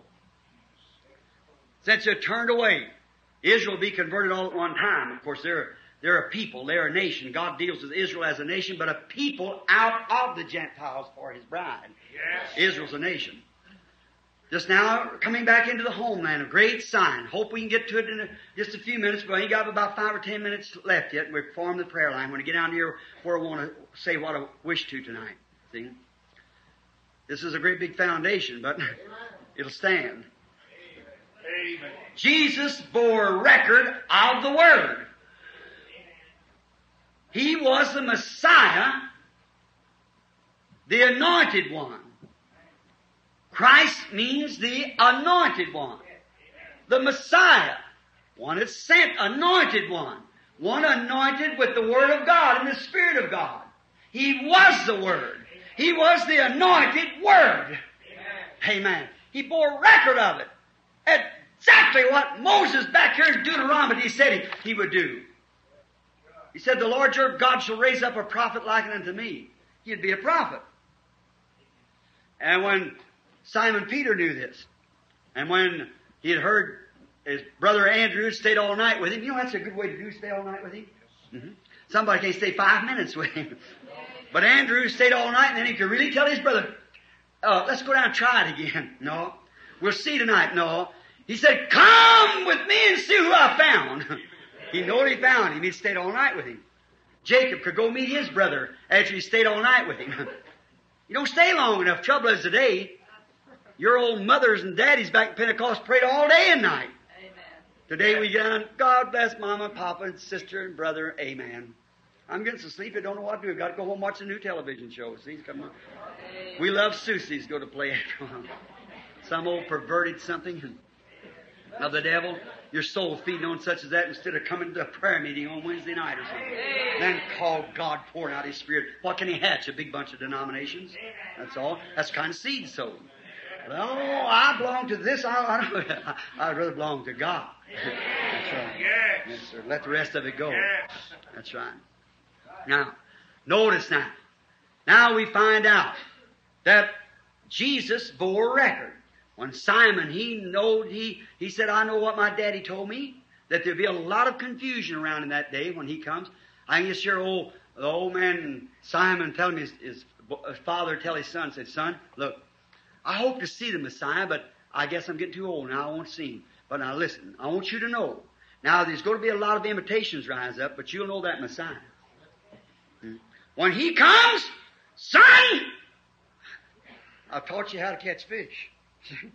I've taught you to be honest on your scales down yonder. I've taught you to keep your word. That's what makes you a man of integrity. That's what makes you a man of honesty. Amen. And son, you can take that kind of teaching to be honest and take your dad's word, to be honest and be honest and take God's word. Amen. Amen. God said this Messiah would be a prophet, not a theologian. Amen. A prophet the Lord your God shall raise up. Simon had this in his mind. One day when Andrew come told him about, well, he'd been all night with him, he is convinced, and Simon goes down to see who he talked about that day on the shore, and when he sat down on this chunk and listened at him. But as soon as he looked at old Simon, he said, your name is Simon, and you're the son of Jonas. That was all right. It was all right. Why? He knew there was a scriptural sign. That was the Messiah. When Philip went to get Nathaniel, and Nathaniel come back and said, now wait a minute, I might have heard about it, but I wonder if it's really true or not. He said, well, I wouldn't know, but you wait till you get there, you'll find out. Stand and watch the meeting a little while and see what takes place. Here come Philip and Andrew walking up together. Jesus stand and looked and said, behold an Israelite, in whom there's no God. He said, Rabbi, that deflated him right then. He said, Rabbi, how did you ever know me? He said, before Philip called you when you were under the tree, I saw you. What was it? A scriptural sign. Messiah. That's right. The Samaritan woman, when she was at the well, he said, woman, bring me a drink. She says, not customary. We got segregation here. You Jews and Samaritans, we have no dealings. I'm a woman, you're a man. How you come to say something like this? He said, if you knew who you were talking to, you'd ask me for a drink. Mm-hmm. He said, well, we know we worship in this mountain. You said Jerusalem, you being a Jew, and so forth. The conversation went on. Jesus caught her spirit. He said, go get your husband and come here. Oh, my. She said, I don't have any. He said, you said the truth. Said you've had 5. Sure. And this 6th one you got's not yours. Right? What did she say? She said, sir, wait a minute. Just a minute. You must be a prophet. That's the word of the Lord. Now we know we're living in the day when we're expecting the Messiah to come, and He'll show us these kind of things. Jesus said, I'm He. Brother, Jacob's well had no taste no more. Right into the city she went and said, come see a man who told me what I've done. Isn't that the very Messiah? A scriptural sign that He was Messiah. Hallelujah. Exactly right. Yes, sir. Yeah, they rejected it. The people, what'd they call him? Beelzebub. A fortune teller. A devil. What happened? They waded in their own blood. Josephus tells us in his writings of the siege of Jerusalem by Titus, the great Roman general, when they sieged it there for years until they eat the bark off the tree and kill one of the children and eat it. What was it? They failed to see their sign. Amen. What did Jesus say? He said, you hypocrites, with all these priestly robes on, a doctor's degree behind you, all these great big Pope Johns and everything else, all these titles and things, walk down the street and desire the high places, the best places to go to, devour widows' homes and make for pretense a long prayer and learn how to say it. He said, you'll receive more damnation. He said, you can look at the science. You know more about science than you do the Word of God. Amen. That knocked him. Said, you look at the skies and you listen to the weather prophets more than you listen to my Word. Well, you say if the sky's low and red and so forth like that tomorrow will be foul weather, and if the sun sets clear, it'll be fair. He said, you can discern the face of the skies, but the signs of the time you can't discern. If you'd have known me, you'd have known my day. Amen. There's the sign, Messiah. Oh, how they miserably fail. How we could stay here a long time. But we can't now. We've got to hurry. Listen. Then came the promise through Jesus what would take place before His coming. Now let's check that a minute. Just about a few minutes now, just a little bit. Are you tired? If you are, what? All right, let's just check this a few minutes now. Listen real close. Laid back. Now we see all signs. We can stay on it hours, weeks, and months. Never leave that one subject. But let's stay right back now just a few minutes and come back. Now Jesus was asked, when shall the time come when there won't be one stone left upon her? And what is the sign of the coming of the end of the world? When is it going to be? And He began to tell them, this gospel will be preached to every nation and kingdom for a witness unto me. You know what? Now He never said, He said this gospel. Now He didn't say go teach the word, but preach the gospel. There's a lot of difference. Certainly. The gospel is a power and demonstration of the word. See? The power and demonstrations of the Word. You remember when that angel come down on the river, which you had the picture of it, and you know about, when it said here about in 1933 when I was baptized in my first group? That the message would sweep the world. And every nation, they've got a revival going. They've had it everywhere. Yes. See? Sure, pulling the elected out. That's right. This gospel shall be preached. Then we find out in Revelations 3, 1-3, there's to be 3 church ages in this last days. Did you know that? That's right. We've had it. Remember, as they come through those elements, justification, sanctification, baptism of the Holy Ghost, Luther, Wesley, and Pentecost, the 3 messengers of the last days, find out the coming of His own in the last times. We find this again. That we find the coming now of the rain, the Holy Spirit being poured out in the last days. You believe it's been poured out? Sure. What upon? Somebody sowing seeds to bring forth His latter-day crop. You know, Joel said in the last days. Now look, here's another thing I'd like to get to. You say you just started with Wesley. Did you ever think of that? Well, I just got through the 7 church ages. Did you ever notice why I start with Wesley? Because that's where it began at. Wesley, after the Reformation. What about Saint Martin and Saint Irenaeus and all those back there who stood and protested that Roman Catholic Church in that day to stay with the Word when they started off on dogma? What started that? What happened to them? Didn't Joel tell you about it? What the palmer worm left the caterpillar eating? What the caterpillar left the other locust eating? See? And that same insect, from palmer worm to caterpillar to locust and so forth, is the same insect, only in different stages. Amen. And that's Catholicism. Amen. What did it do? Eat up the Word. Amen. But He said, I will restore, saith the Lord. I will restore. How does it went plumb down to the stump? That's right. The Roman Catholic Church eat up everything that the Bible teaches. Amen. Right! They made their own Roman dogmas out of it. Amen. even to their communion, their false Holy Ghost, false baptism, false water baptism, everything else.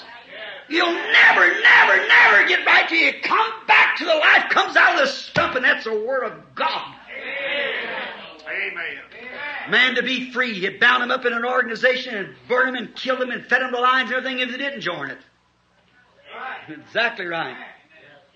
But he said, that stump will grow again. It'll put forth. What's the first thing come up? Was the tree. What's the next thing come? The leaves. What's the next thing come? The blossoms. What's the next thing come? The fruit. Luther. Wesley. The leaves. Pentecost. The blossom. Now we're heading right into the fruit. The church is dwindling down.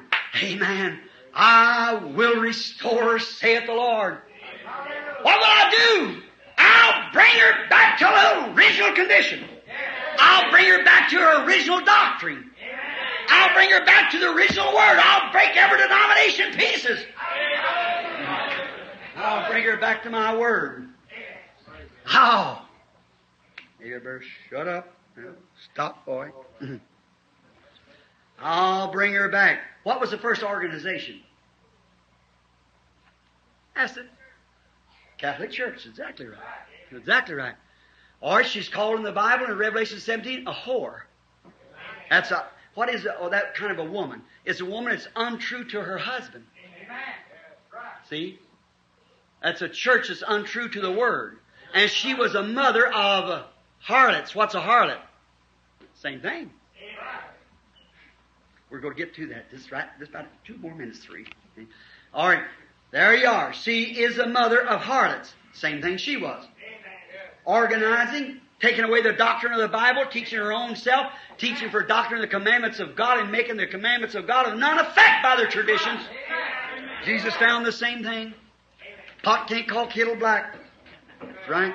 It's all the same. Yes, sir. When you get away from that Word, you got away from God. You got away from the principles. You got away from the Holy Spirit. You got away from everything. The devil will give you something false, but he'll never bear the record of it. Until it's true, come right back to that same Messiah. That's the Spirit of God. I am the vine, you are the branches. The same life that's in the vine is in the branch, and the branch bears the fruit of the vine. St. John 15. All right. What did they do? Now, all of them, you know, Jesus said in the last days He would bind, first He'd bind all the what? The terriers. Is that right? Boy, they're sure binding up now. World Council of Churches got them, every one. Pentecostals and all. They're all bound together for the burning. That's exactly right. Mm-hmm. Separating them from the wheat. Praise God for that. That's right.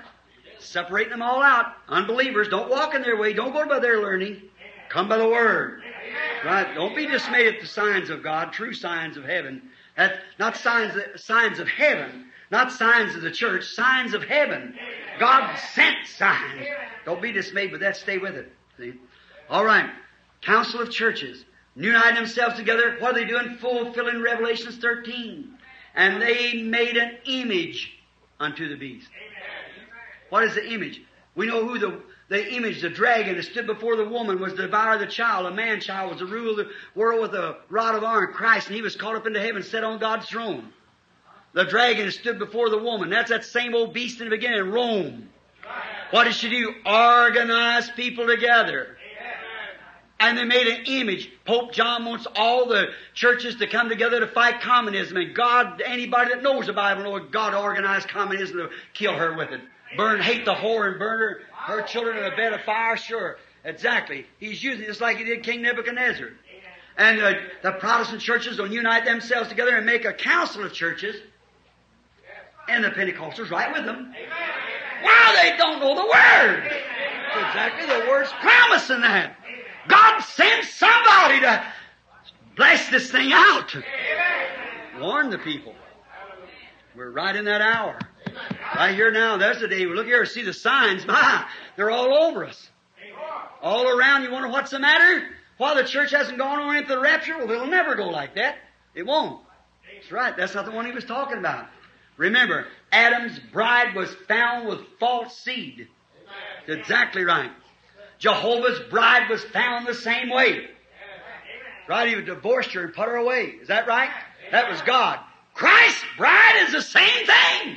She's found with worldly organization, seed in her, and not the gospel, having a form of godliness, but denying the power thereof from the Holy Spirit and the Word.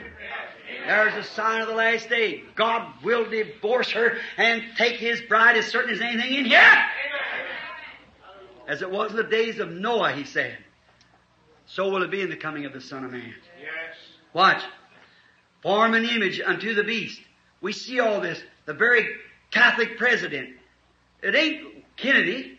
As far as I know, he's a man like I am or anybody else. It's not that. It wasn't Ahab. Ahab was a pretty good fellow.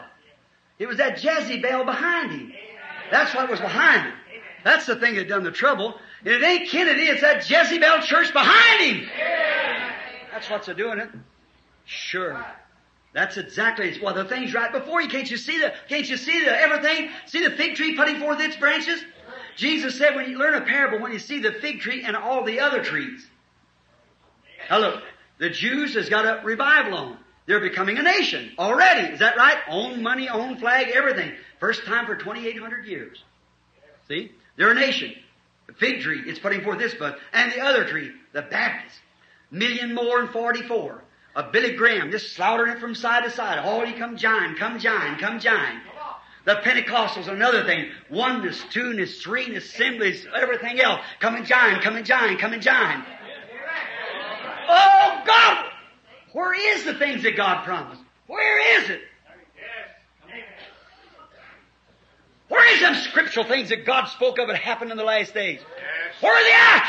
We got nothing but a big bunch of cold formal organizations. The revival swept in thousands in each one of them. But where is that bride of Christ standing in purity?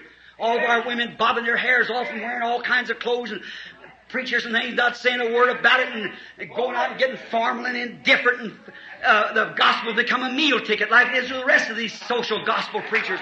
What we need is a man of God who will stand out on the Word of God and preach it regardless, and stand there with the signs and wonders of God's Bible. Exactly right. Amen. Exactly right. Afraid to call black, black, and white, white. Wishbone instead of a backbone. The shame, modern, independent, own mind. And I better shut up. Listen, let me tell you, brother, the signs are all around you. Don't you worry, little bride. God's coming. Don't you worry. Everything's right on time. This has got to happen like this. The Word says so. Listen. Watch. Now, Jesus promised that this wicked and adulterous generation, Matthew 12:24, Jesus promised that this wicked and adulterous generation would get a sign. They come to Him and said, Master, we would seek a sign from Thee, right? If You've been healing the sick and doing one of the things They've done. He said, we'd seek a sign from Thee. He said, a wicked and adulterous generation seeks after a sign, and there will be no sign given to that wicked and adulterous generation. How many knows that immorality is on the move greater than it ever was? How many knows that wickedness is unbelief? More unbelief and adultery than we ever had, homosexuals, everything else. Is that right? Perversion. I gotta say it. Our Pentecostal women skinning themselves in little old dirty looking dresses like a skinned down weenie, walking out here on the street immorally. Did you know you're going to answer for committing adultery? That man looking upon you and you put your kids out like that? What's the matter? Why, well, someone said not long ago, said, Brother Branham, people call you a prophet. I said, I'm no prophet. Said, well, the people call you that. Why don't you teach them great things, how to receive the gifts of God instead of talking to women about wearing short hair and wearing things the way they do and makeup and stuff the way they do and things like that. I said, how am I going to teach them algebra if they won't learn their ABCs?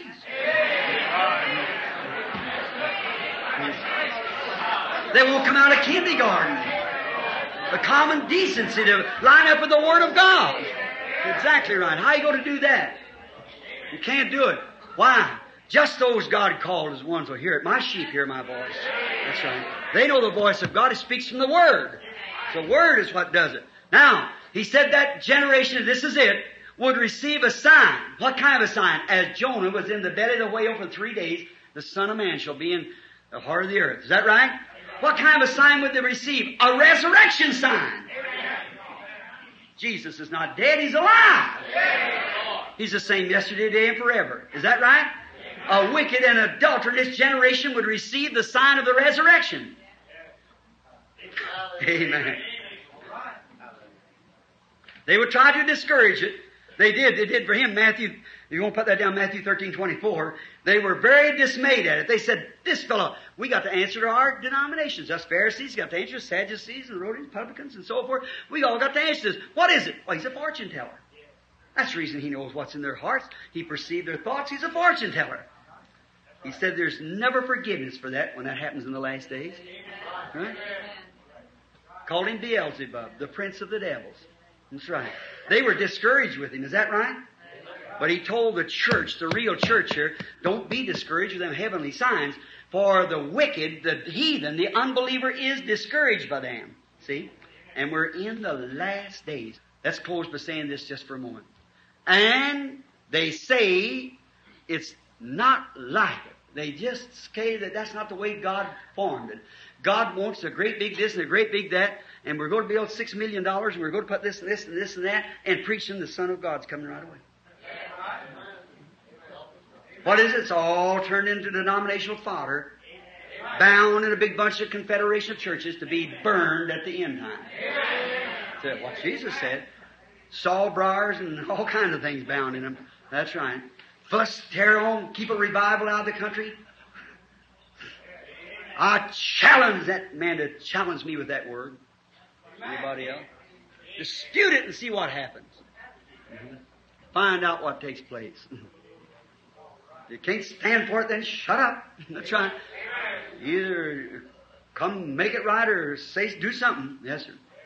Noah, Matthew 24. We see them days fulfilled. And remember, Jesus said also in St. Luke 17:28-30, as it was in the days of Sodom, so shall it be at the coming of the Son of Man. Is that right? Now remember, Sodom was just before Sodom burned. And what did they receive? Did they get a sign? Sure. Now there's three classes of people always. Now remember, that is unbelievers, make-believers, and believers. There's three signs, three classes. Always have been. There was right there. And watch, Jesus said, as it was in the days of Sodom. Same kind, same thing. See? He went ahead and told what they was doing in the days of Noah, eating, drinking, marrying, giving in marriage. Said as it was in the days of Sodom, before the burning. Now watch what's taking place. For judgment. Now he's going to send a sign to the generation just before the burning time. It's no more water, but what this time? Fire, the judgments of God. Go be fire. And what was Sodom received? Now, just before the burning taking place, Abraham represented the church elected. Because he was elected. Abraham was. And Abraham's seed is elected with him. The promise was made to Abraham and his seed. His spiritual seed, the seed that was in him that received God's Word. Regardless of what anything else went contrary to it, it's still God's Word. He stayed right with it. That's the seed of Abraham. The one who stays with the Word, not them that runs off like Lot. There was the Sodomites, the unbeliever. There was the Lotites. They were make-believers. And there was Abraham, the promise, elected, the believer. 3 angels come up in the tent of Abraham one day. 2 of them went down and preached a good message to the Sodomites. And they called out a bunch. But they didn't have to call Abraham out because he was out already. He didn't go in the first place. He had left 25 years before that. He was called out. The elected, called out, setting out in the desert.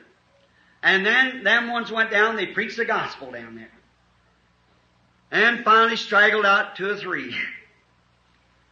The messages went to Sodom. There's been some of the churches and those organizations, a lot of them say, well, there has been a message given to the elect too. The Word, the sign. See? This one set the spokesman and talked to Abraham, said, I remember he was Abram 4 or 5 days before that. And Sarah was S-A-R-R-A. Not S-A-R-A-H. He's A-B-R-A-M, not A-B-E-R-H-A-M. See? Just 4 or 5 days before that, you remember. And this man walks up and he said, Abraham, where is your wife Sarah? S-A-R-A-H. S-A-R-A-H. Where is your wife Sarah? Well, Abraham said, She's in the tent, sir, behind you. The Bible said behind him. He said, Abraham, I'm not going to keep this from you any longer. I made you a promise. See who he was? One had been talking to him all the time. One had been with him. I made you a promise. I'm going to fulfill it.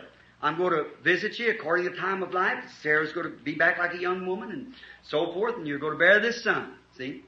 Now that was a sign that just the promised son was coming. See?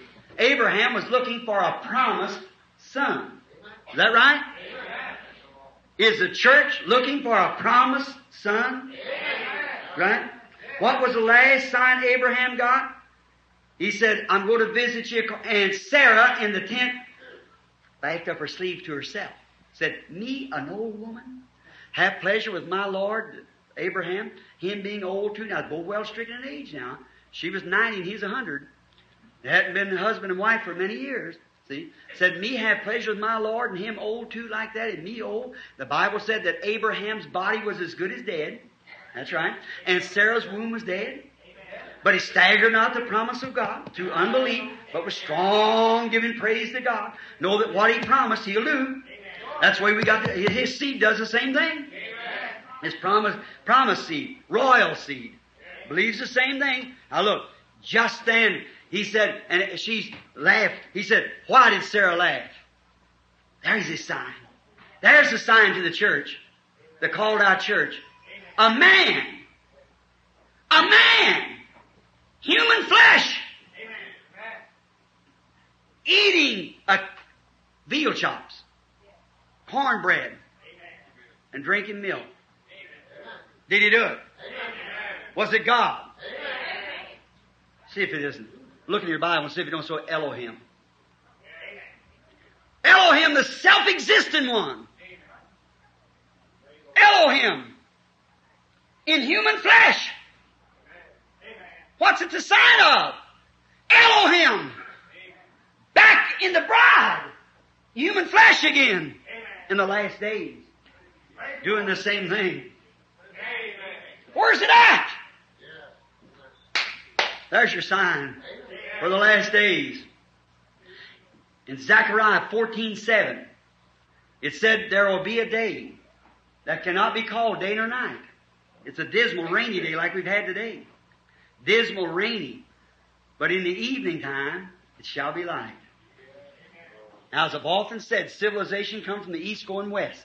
The same sun that rises in the east sets in the west. It's been a day of organization. We've had enough light to build churches and schools and hospitals and seminaries and so forth. Had a little light, accepted Christ and put our name on the books and so forth like that. But he said in the evening time, it shall be light. What is that? Gospel light. What does that do? Holy Spirit, what does it do? Ripen the crop. In the last days, the Holy Spirit will pour out in time in the last days to bring in the latter rain. The real rain. But first, how are you going to have a rain when we're still planting denominational seeds? Bring you forth more unbelief all the time. Why don't you plant the gospel seed? Bring forth the power of God in the resurrection. There's the last day signs. This is His promise, friends. Look here. Let's just take 3 signs right now together. Make 3 in a confirmation. I give you a dozen of them. I do not believe that there is such a thing as these things you say, well, like the zodiac and like the pyramids, doctrines and things. I ain't going to speak of that. Because there's something in there that your first thing you know, you get yourself wound in British Israel and all that stuff, which is nothing to. But let me tell you, there was the first Bible that was ever written was in the sky. Look at the zodiac. It starts off first with what? The Virgin. First coming of Christ. Goes down through the cross fishes. What is that? Cancer age. We just passed through it. And what's next? Leo the lion. The second coming as a lion of the tribe of Judah. Amen. Look at the pyramids. How it started. The great bottom here. That was the beginning of the church. What was it? The first was Luther in the Reformation to build the church. The second line had become more than a minority. Wesley come along preaching sanctification. Then after that went along, made its grounds. Like the tree, first was a grain of corn went in the ground. Next thing come up was blades. The next thing come up was what? Tassel. Then what next thing come up? Same corn, same life. I will restore, saith the Lord. Next thing come was the ear of corn. Same thing to a tree. That's what God's been growing. Some of the Pentecostal people today don't even count Martin Luther and them because they say he didn't have the Holy Ghost. He did. Amen. He might not have it in the depths that we get it now, but it wasn't for that time. Don't holler. We may get to something right sticky in a few minutes, see. So, you see, Wesley and those brethren, sure they was. Well, what was it? It was a body growing from the feet coming up. Comes up more important parts of the body from the feet, on into the lungs and the heart, on into the head. Who is the head? Who is the head? Christ! That's the intelligence. How the body moved? By the head. Amen. Amen. And the government shall be upon what? What is his shoulders? His body. Amen. That's where the real true church speaks in his power. That's where the apostolic power returns to the church. When the government shall be upon his shoulders. Judgment! There's coming a real church. I believe, trying to do my part to present it. Have it ready the best I know how to present my part in my age to Christ when He comes. Look, and if you got a dollar bill in your pocket, take it out. On one side, the right side, it's got the American seal, an eagle with the arrows in his paws. That's the seal of the United States. Then on the other side, it's got the pyramid. And the cap never was put on the pyramid. It's got like a big eye shining there for the cap, and it said the Great Seal. Why would that be the Great Seal in the United States instead of our own seal? You ever think of it? Look on it and see if you want to say the Great Seal. Why wasn't the pyramid ever had a cap on it? Same things in the Temple of Solomon. The headstone was rejected. Certainly. But it's coming down. And I've been at the pyramids in Egypt. And them stones are laying there so perfect you can't take a razor blade hardly go between them. Now they fit perfectly. How they build it, they don't know. And the Sphinx and so forth, they can't tell. But look, right where that headstone's supposed to fit, it's home. If they ever could find the headstone, it would fit just so perfect, snug, would bind the whole thing together. That's the bride of Jesus Christ. When the headstone comes, there'll be a church here on earth to receive it. It'll have a ministry just exactly like His. It'll just go right in there, bringing up the feet, Luther, all the rest of them for the resurrection. Some fellow sleep in one watch, some in the next watch, and some in on down to the seventh watch. That's the 7 church ages. But when the bridegroom come, they won't. Amen. Come out from among the dead and rose in the resurrection. We're living in the last days. You say, what'd you say? Luther, Wesley, justification, sanctification, baptism, the Holy Ghost? Yes. And then the headstone. Is that right? Amen. The headstone was in the pyramid. Let's take the ark. Let's take it here one. Let's get away from that part. Come back here. Let's take the ark. 1 floor, 2 floors, 3 floors. Is that right? Where'd the light come from? Where was the window? Upstairs! On the 3rd floor! That's where the power of God will come to a church. The Son, S-U-N, signed through there, but the S-O-N will come in this way to the church that God's honing out and getting ready, bringing in a ministry to the church just exactly like what the palmer worm and locust and the caterpillar eat up back there. This stumps grow from Luther to Wesley to Pentecost, and now honing out those Pentecostals and those that's got the baptism of the Holy Ghost, and shall come someday the headstone, Christ Jesus, in these last days, and we'll have to have a ministry just exactly like His whole Spirit as it gets closer, closer, closer, closer. The negative becomes so positive that's while negative and positive blends together. Church and Christ to make one. For we're flesh of His flesh and bone of His bone. Amen. You believe it? Amen. It shall be light in the evening time. Amen. We are here today. You believe it? Amen. Sorry to keep you this long. Let us pray.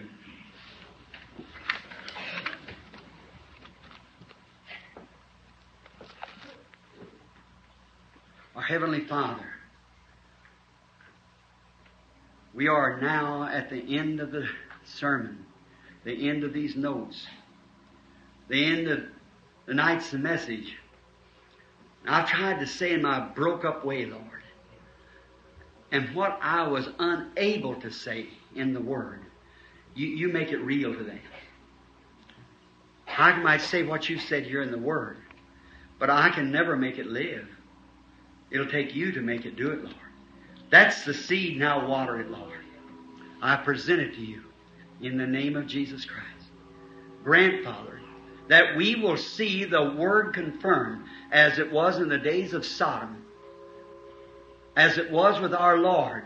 If it's a Messiah coming, and we're born again Messiahs, as sons of God, adopted, He will have to come into His church to be flesh of its flesh and bone of His bone. I pray, God, that You will manifest Yourself tonight and show these things to be true.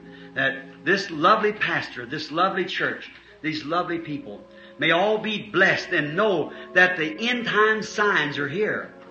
The very thing that, it wasn't no time until the promised son was given. Immediately, little Isaac come on the scene. After that sign was performed to that called out church, that royal seed, the seed with the promise. Only Lot was just a relative to the seed. Lord, we see the formal, indifferent churches today organizing themselves, Presbyterian, Methodist, Baptist, all of them together.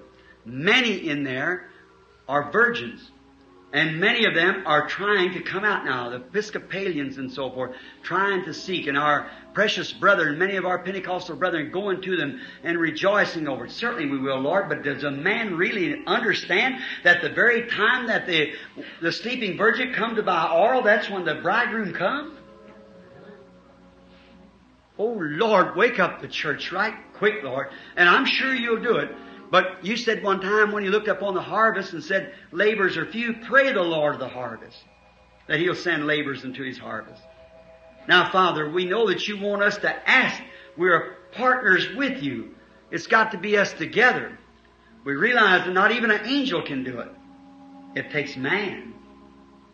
Philip was sent to the eunuch. Certainly, Lord. He was sent there by an angel, but it took Philip's hands.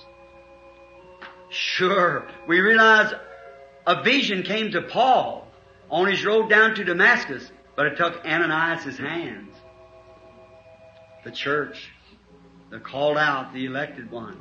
Peter was sent by a vision up to Cornelius', but it took the apostle, not the vision, not the angel. God, I pray tonight that You'll wake people up and let them see that the promise is here. And it was given to that church, whosoever sins You remit, to them they're remitted. Oh, Lord, we know there's many of them claim it, but they're unauthorized apostles because they're unscriptural. We pray, God, that You'll manifest Yourself and show Yourself tonight. Those that are doing it, make man join church. They'd never call out the words that Peter said in Acts 2. They'd be afraid to call repentance. God was promising a baptism of the Spirit and the Holy Ghost. They'd be afraid to do that. They'd be thrown out of their organization for doing it. God, we pray that You'll wake up man right quick and let them see the hour, because it's approaching swiftly. Now we commit everything to You now. Get glory. Speak, our Father, because we commit ourselves with Your word. In Jesus' name, Thy Son. Amen.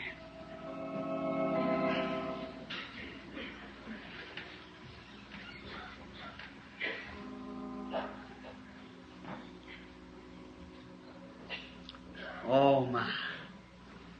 The Word, you believe it? Amen. You believe it's the truth? Amen. Sometimes I might sound like I'm angry, but I'm not. If you've seen if you know I was going down the road here, there's a big jump off right down the road here, and you know me going down that road 90 miles an hour is going to hit it. I was going to end up right there. Did you love me well enough to warn me? I believe you do. That's what I'm doing. See the thing that the church is getting in such a slump. Pastor, you see that. Choir, you see that. Everybody's spiritual. You spiritual people see that. What can we do, folks? What can we do? We see it right here. It's the last. There never was another sign come to Abraham or any of them. The last sign was given. The Son came. Jesus said, as it was in that day, so will it be again at the coming of the Son of Man. Did He lie? He couldn't. He was God. He couldn't lie. Now, we're going to pray for sick people. How many sick? Let's see. Or Raise up your hand, all the sick people that's in here. Did you give out cards? That's better. You give out some cards. All right. We'll call him. What? 1 to 100. All right. He said to give out prayer cards A1 to 100. All right. Let's line up some of these people. Who has A1? Prayer card A1. If you can't get up now, raise your hands. We'll have somebody pack him. That lady, would you stand right here? 2. Who has 2? Just as I called. The lady back there, would you come? Number 2. All right. Prayer card number 3. A, number 3.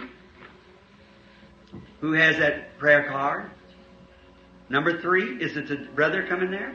All right. Number 4. Who has prayer card 4? The lady right there. 5. Prayer card 6. Prayer card number 6. Number 7. All right. 8.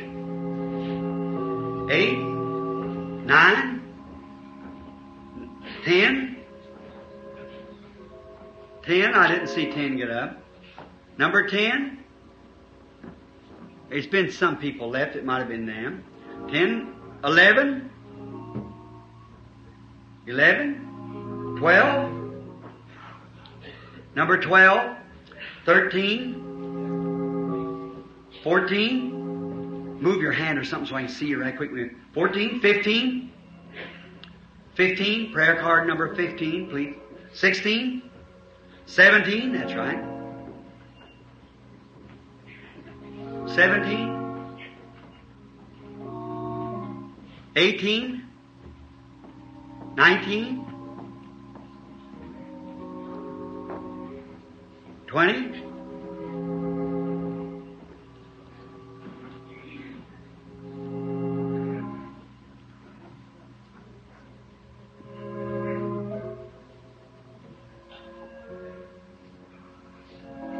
All right.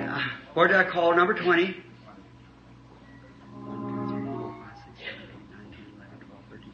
16. Only 16 people there, as I can get. All right. 16 to 20. 1, 2, 3, 4, 5, 6, 7, 8, 9, 10, 11, 12, 13, 14, 15, 16. Well, we'll start from there. How many doesn't have a prayer card? You're sick, needy. Raise your hand. All over the building. All right. How many will promise to be in prayer just for a few minutes now?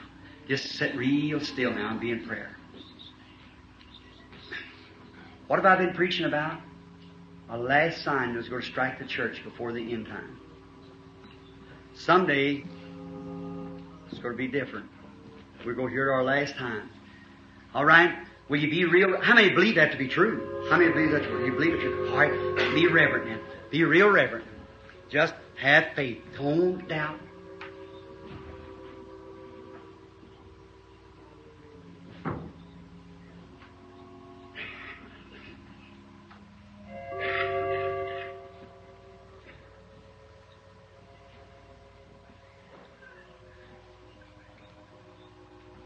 If you just be in prayer, be real reverent now.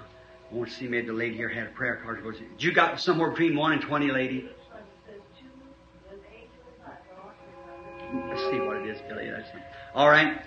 Sometime maybe I forgot. Somebody might be deaf. Look around if there's any more prayer cards. Look and see. It might be somebody deaf and couldn't even hear.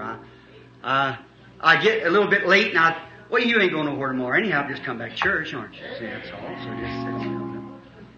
Paul preached the same thing all night. Sure he did. But so we're no hurry. All right. And everybody be real reverent now. And now don't move around. Sit real still. Be real reverent. Now let's bow our heads just a moment. Lord Jesus, now I realize what I face. I realize that now I must be found telling the truth or telling something false. I'm not trusting in myself, Lord. I'd be afraid to do that. I know, even though I know it's your word and I know it's the truth, yet, Lord, it'll take you to do it. You'll have to help me. You'll have to permit me to do this, Lord, or I can't do it. It'd be totally impossible for me to do it. I pray that you'll help him. Bless me. Forgive me of my mistakes in life. Lord, here I am, way up here in middle age now. Wish I'd have served you from all the way back in time I was a little bitty boy till I did start about 21 years old. Wish I could make restitutions for that lost time, Lord.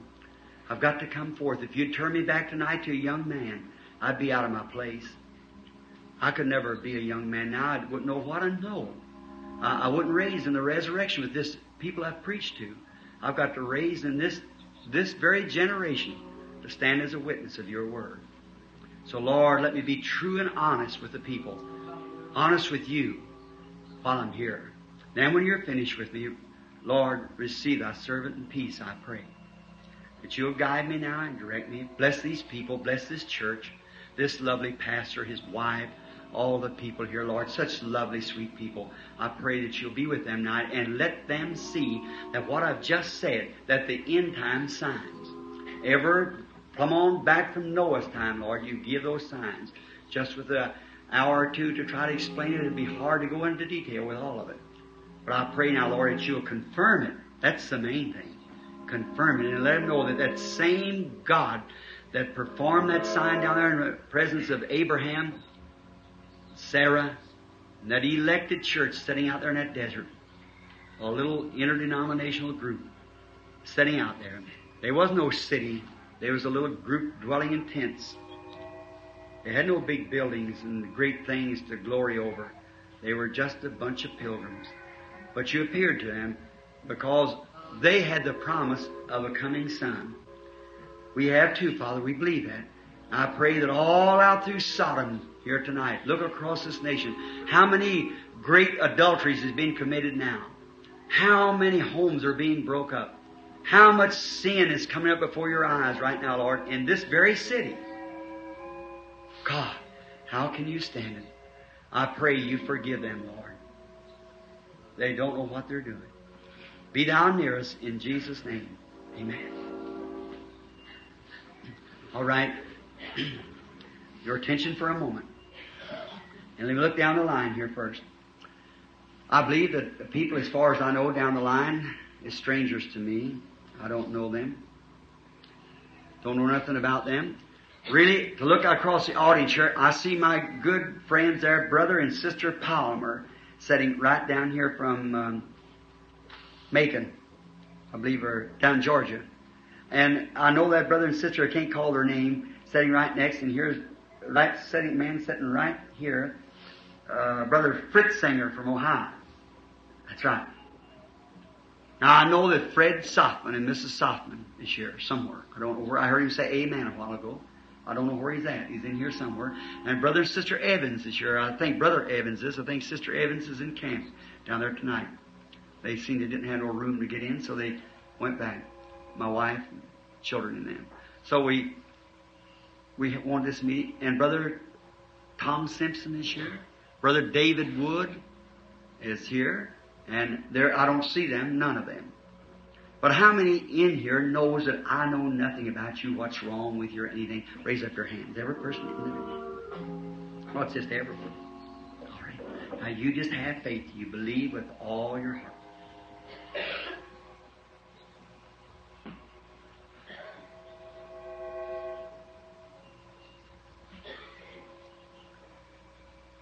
Oh.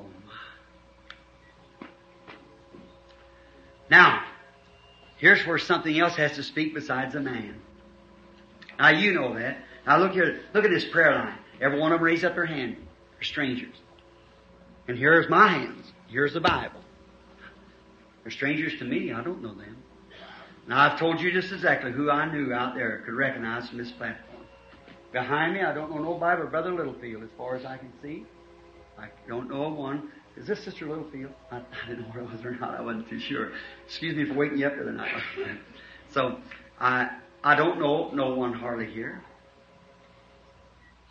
But, now, see, now, if the Holy Spirit is in the Word, the promised Word, then He promised in the last days to give a scriptural sign just before the coming of the Son of Man. as it was in the days of Sodom. Is that right? Now don't you believe, brethren among us, this little group of people is that called out bunch? Don't you believe the Pentecostal church and all of its ups and downs, I believe in there is that elected, called out group of people. I believe it. Sure, sure I do. Not all of them in the Pentecostal world is, but I mean in that group, they're in there somewhere. I don't know where they're at, but they're in there somewhere. Because there'll never be another church age. This is the last one. But God will take that elected out of that Pentecostal group and shape in that coming stone. It's like that would have to fit like that to bring that roof down to it. You watch, it won't be catacornered and setting this away. It'll be a perfect fit. This church will have to have that same ministry, and Jesus testified of the same thing. Now, where do we start? Is this the first person of that? This year? All right, lady, just stand where you're at if you want to. You don't have to come any farther. Here we are, man and woman, meeting here just like Jesus met the woman at the well. I've never seen her, know nothing about her. She's just a woman standing there is all I know. And you're people out there. Now look, she looks kind of thin, but she actually could be a good, healthy, strong woman. She may be standing there for somebody else. I don't know. I never seen her. But now, if the Holy Spirit, if I could heal her, I'd walk over there if she's sick. Say, for instance, a thin woman, you think of TB. All right? Say she had TB. I walk over and say, I'll lay my hands on your sister. Praise God to heal you in Jesus' name. If the Lord would speak to me to go do that, I'd go do it. See? But am I going to go over and say that until He tells me to say it? Because I don't know it. A man drove up in front of the house just recently, whole big group of people out there, and he said, told my wife, I just got in and said, just let Brother Branham come to the door and tell me my daughter will be all right. That's all he has to do is walk and tell me. He said, well, go out there. And I said, well, what could I do? If I go tell him not knowing, I'd be lying. I said, if the Lord would tell me to go tell him that, I'd go tell him that. But until He tells me that, I can't say no more than what He tells me to say. That's what it is. Just going presuming you're all right, but that's wrong. You can't presume it. And right here, you can't presume. I can't say, I presume this woman is praying for her sick aunt. That won't work. She know better. She might be at that. But I mean, just presuming it. See, you can't do that. It's got to be truth. It's got to be truth. And here's where it's got to prove whether it's truth or not. Now remember, let every person remember, I'm your brother. See, just a man. But with the gift of God, believing this message, and believing He sent me to preach this message, then yielding myself to the Holy Spirit, and that word in there is in my heart. And if ye abide in me and my word in you, ask what you will. Not abide, not just running, jumping from here to there, but if ye abide in me, my word in you, ask what you will. Is that right? Now, I'd just like to talk to you a minute, lady. Been preaching just for a few minutes, just while you stand right there. Just so I can single you out from somebody else. And just like our Lord talked to the woman at the well, He was just catching her spirit till He found out what her trouble was. Then when He found her trouble, He told her what her trouble was. And she said that was a sign of the Messiah. Well, if Jesus Christ is the same yesterday, today, and forever, and then me as a man, I couldn't do that. And if it be performed again, wouldn't that be the sign of Messiah again? Would you believe that, church? Amen. Now, just to talk with her a minute now, see. Not me, Messiah, but Messiah talking through me. See, that's it, because I don't know her. I've never seen Him. Now, if we get just a moment, I don't know if He'll do it. He might not even do it.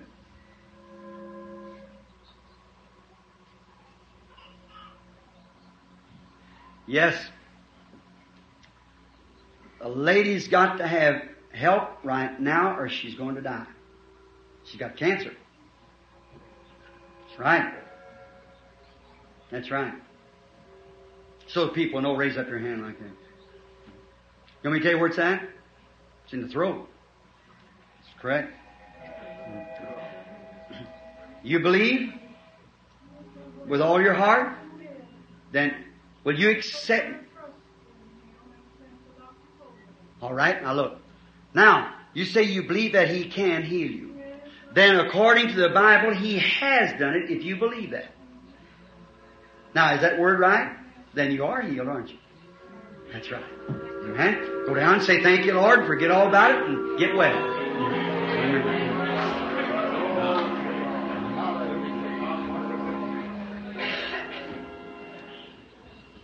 We are strangers one to the other. I don't know you. I've really never seen you, I guess.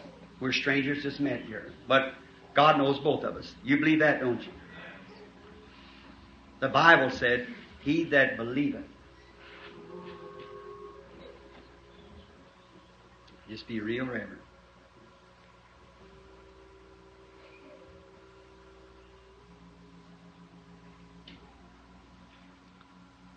If the Lord God can tell me, if I walk over and say, lady, you're sick.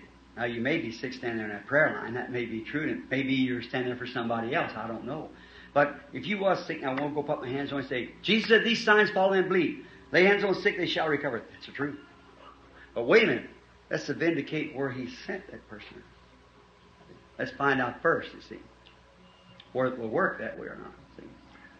Remember that them two words, presumingly, come to two. Always has been Satan tried to make God's word work in the Garden of Eden by whitewashing it.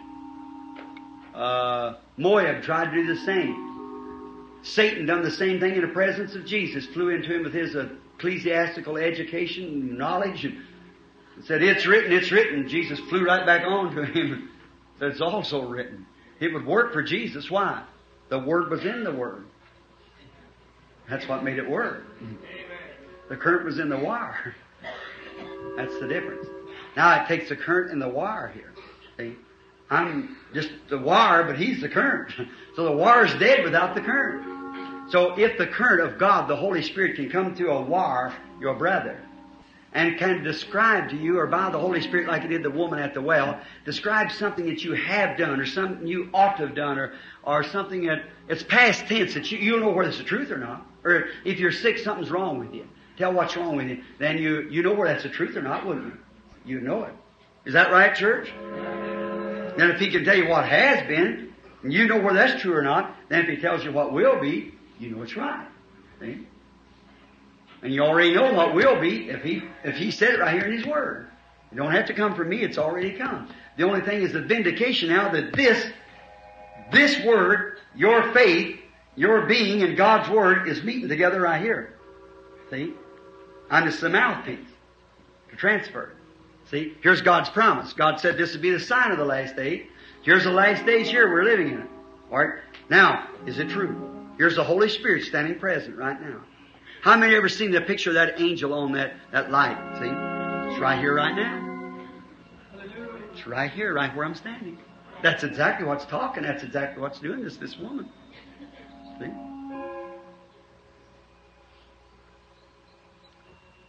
The woman's got some trouble with her ears. She's having trouble with her ears. That's right. Getting a little hard hearing, too, with it. Raise up your hand if that's true. I always catch that. Somebody thinks I'm guessing that. You're presuming wrong. I'm not guessing that.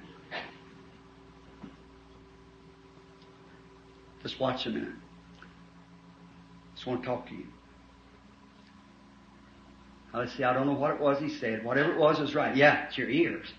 See now, something's going wrong in your ears. And you're having something wrong in the head. It's like a headache. It's like migraine headaches or something. That's right, isn't it? Not only that, but you're praying for somebody. You got somebody with you tonight. That is right. She's a woman, elderly woman. That's exactly right. She has trouble with her ears too.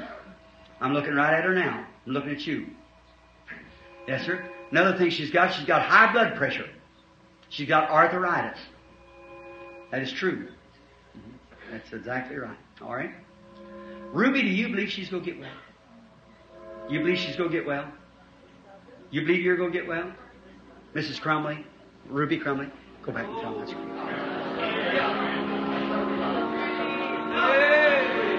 Do you believe? If thou canst believe.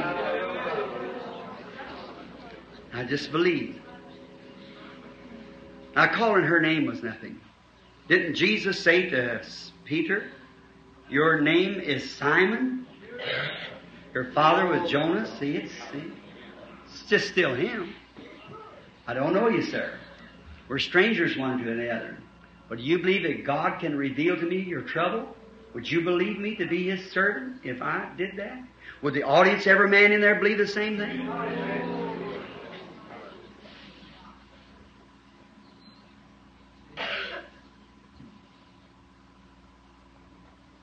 Something happened.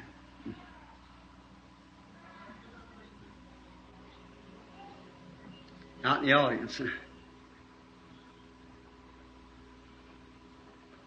I didn't get it just right. Let me catch your attention again just a moment. You're here for somebody else. That person's not here. They're not in this town. Not even in this state. They're in Carolina. That's right. It's the minister's wife. And she's got cancer. The cancer's on the breast. You're standing for her. You believe she's going to be well? May Jesus Christ bring us exactly what you asked for.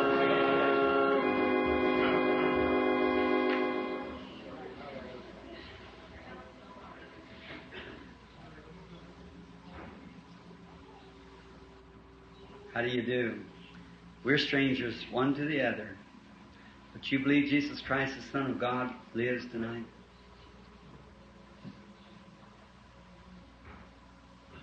It's just starting out in the audience now. It's just kind of hard to hold here on the platform. It's just going all sweeping out to the audience.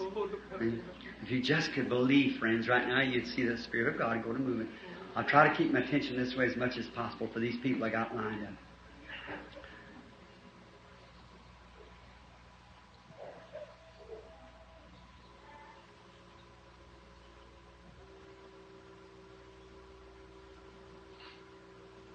You're a stranger too. That's right. You've been in the hospital. Had some operation. Spinal condition. That's right. You want to go back to Georgia and be well? And do you? Mr. Bowie, go back down and believe it with all your heart.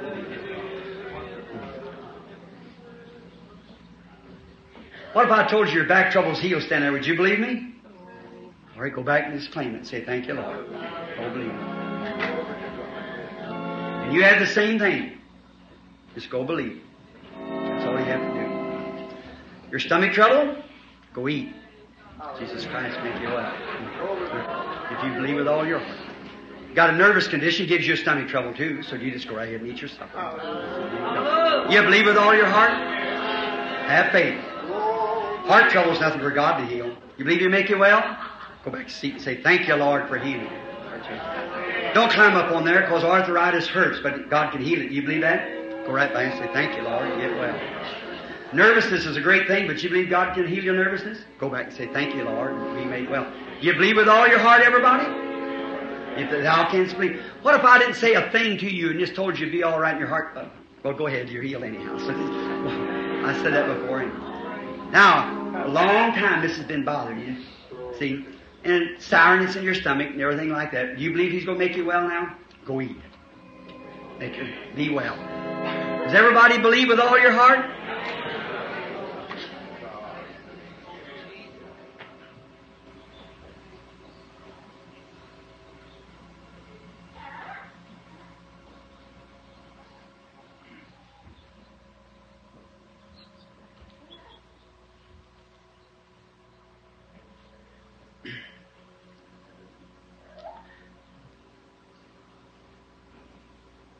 This little lady sitting here with her head bowed, sitting right in here. She's praying. There's a woman sitting next to her there. I can't call her name. I don't know who she is. But that person is praying for a loved one to be saved. That's exactly right. If you'll believe with all your heart that God will save them, go and God will give it to you just exactly and answer your prayer. What's that lady's name sitting there? I can't see, sitting right next to her. Yes. Tell her to believe it. God's answering her prayer. Praise the Lord. Amen. You believe?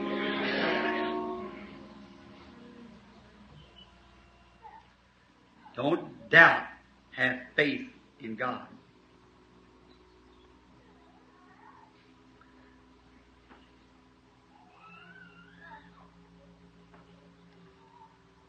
Franz Softman. Is that you sitting back there that I'm looking at? Lay your hand on that woman next to you there. Your friend sitting there. She's got a kidney trouble. You believe you'll be healed, lady? Your husband sitting next there. Got trouble with his eyes. You believe he'll be healed? Lay your hands over on him. They're both perfect strangers. I've never seen him in my life. You believe with all your heart? Jesus Christ makes you well. Amen. You believe. God can heal stomach trouble, nervous stomachs. Do you believe it? Make you well? And receive it. Jesus Christ makes you well. Amen. How many in here believes with all your heart? Up and down, up and down. Do you believe that's the same Lord God that stood with Abraham down there that day, represented Himself in human flesh? Don't you see it's the same God in you? The same God in me? The same sign that He gave just before the end time to the elected church? Don't you believe that? Don't you believe it's Jesus Christ is the same yesterday and forever? Don't you believe that's a sign of Him coming? Don't you believe that sign soon the world's going to be destroyed? And the millennium is going to set in. We're going to have a great reign with God. Don't you believe that? It's the end time signs. How many seeds of Abraham is in here tonight with that hope in them? Resting in God. Jesus Christ, the Son of God, said these signs will follow them, seeds of Abraham. They that believe. Are you a believer? Raise your hand. Now, I don't care what's wrong with you. That don't mean a thing. See, just telling you and revealing, see, that takes your faith to do the healing. See, your faith does it. See, it's my faith in the gift of God that reveals it because God made a promise. Then God revealed a promise to me through His Word, and I stay with that promise. You get what I mean? I stay with that promise.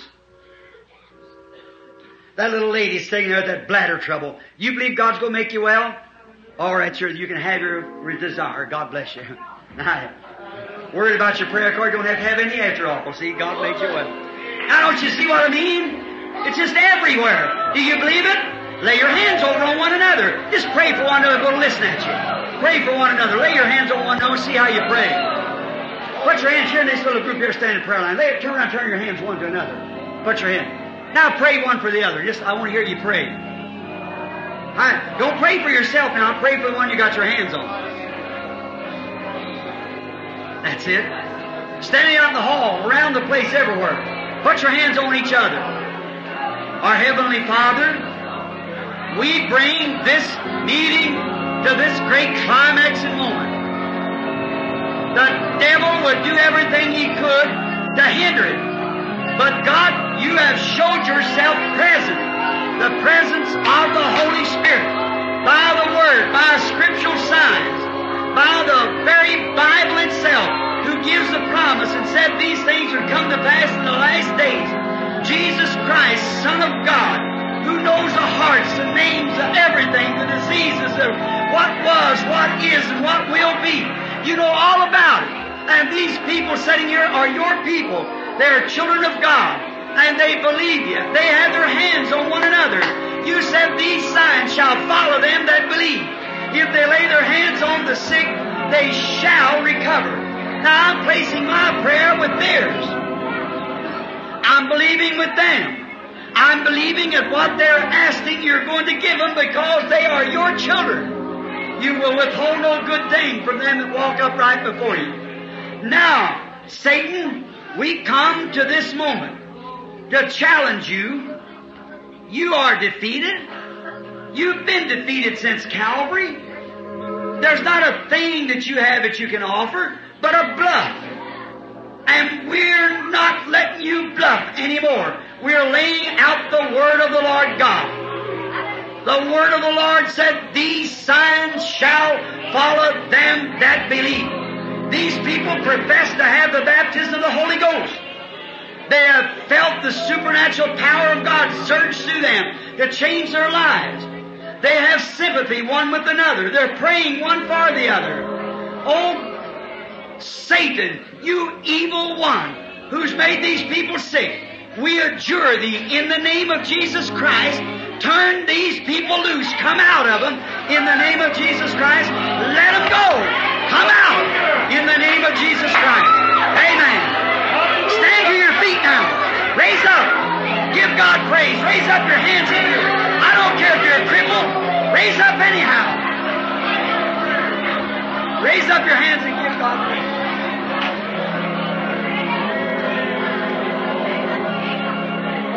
Hallelujah, hallelujah.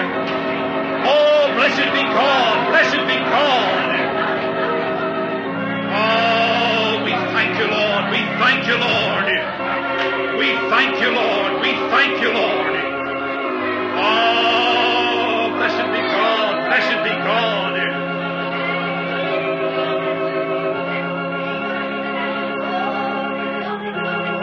Oh, we thank you, Lord.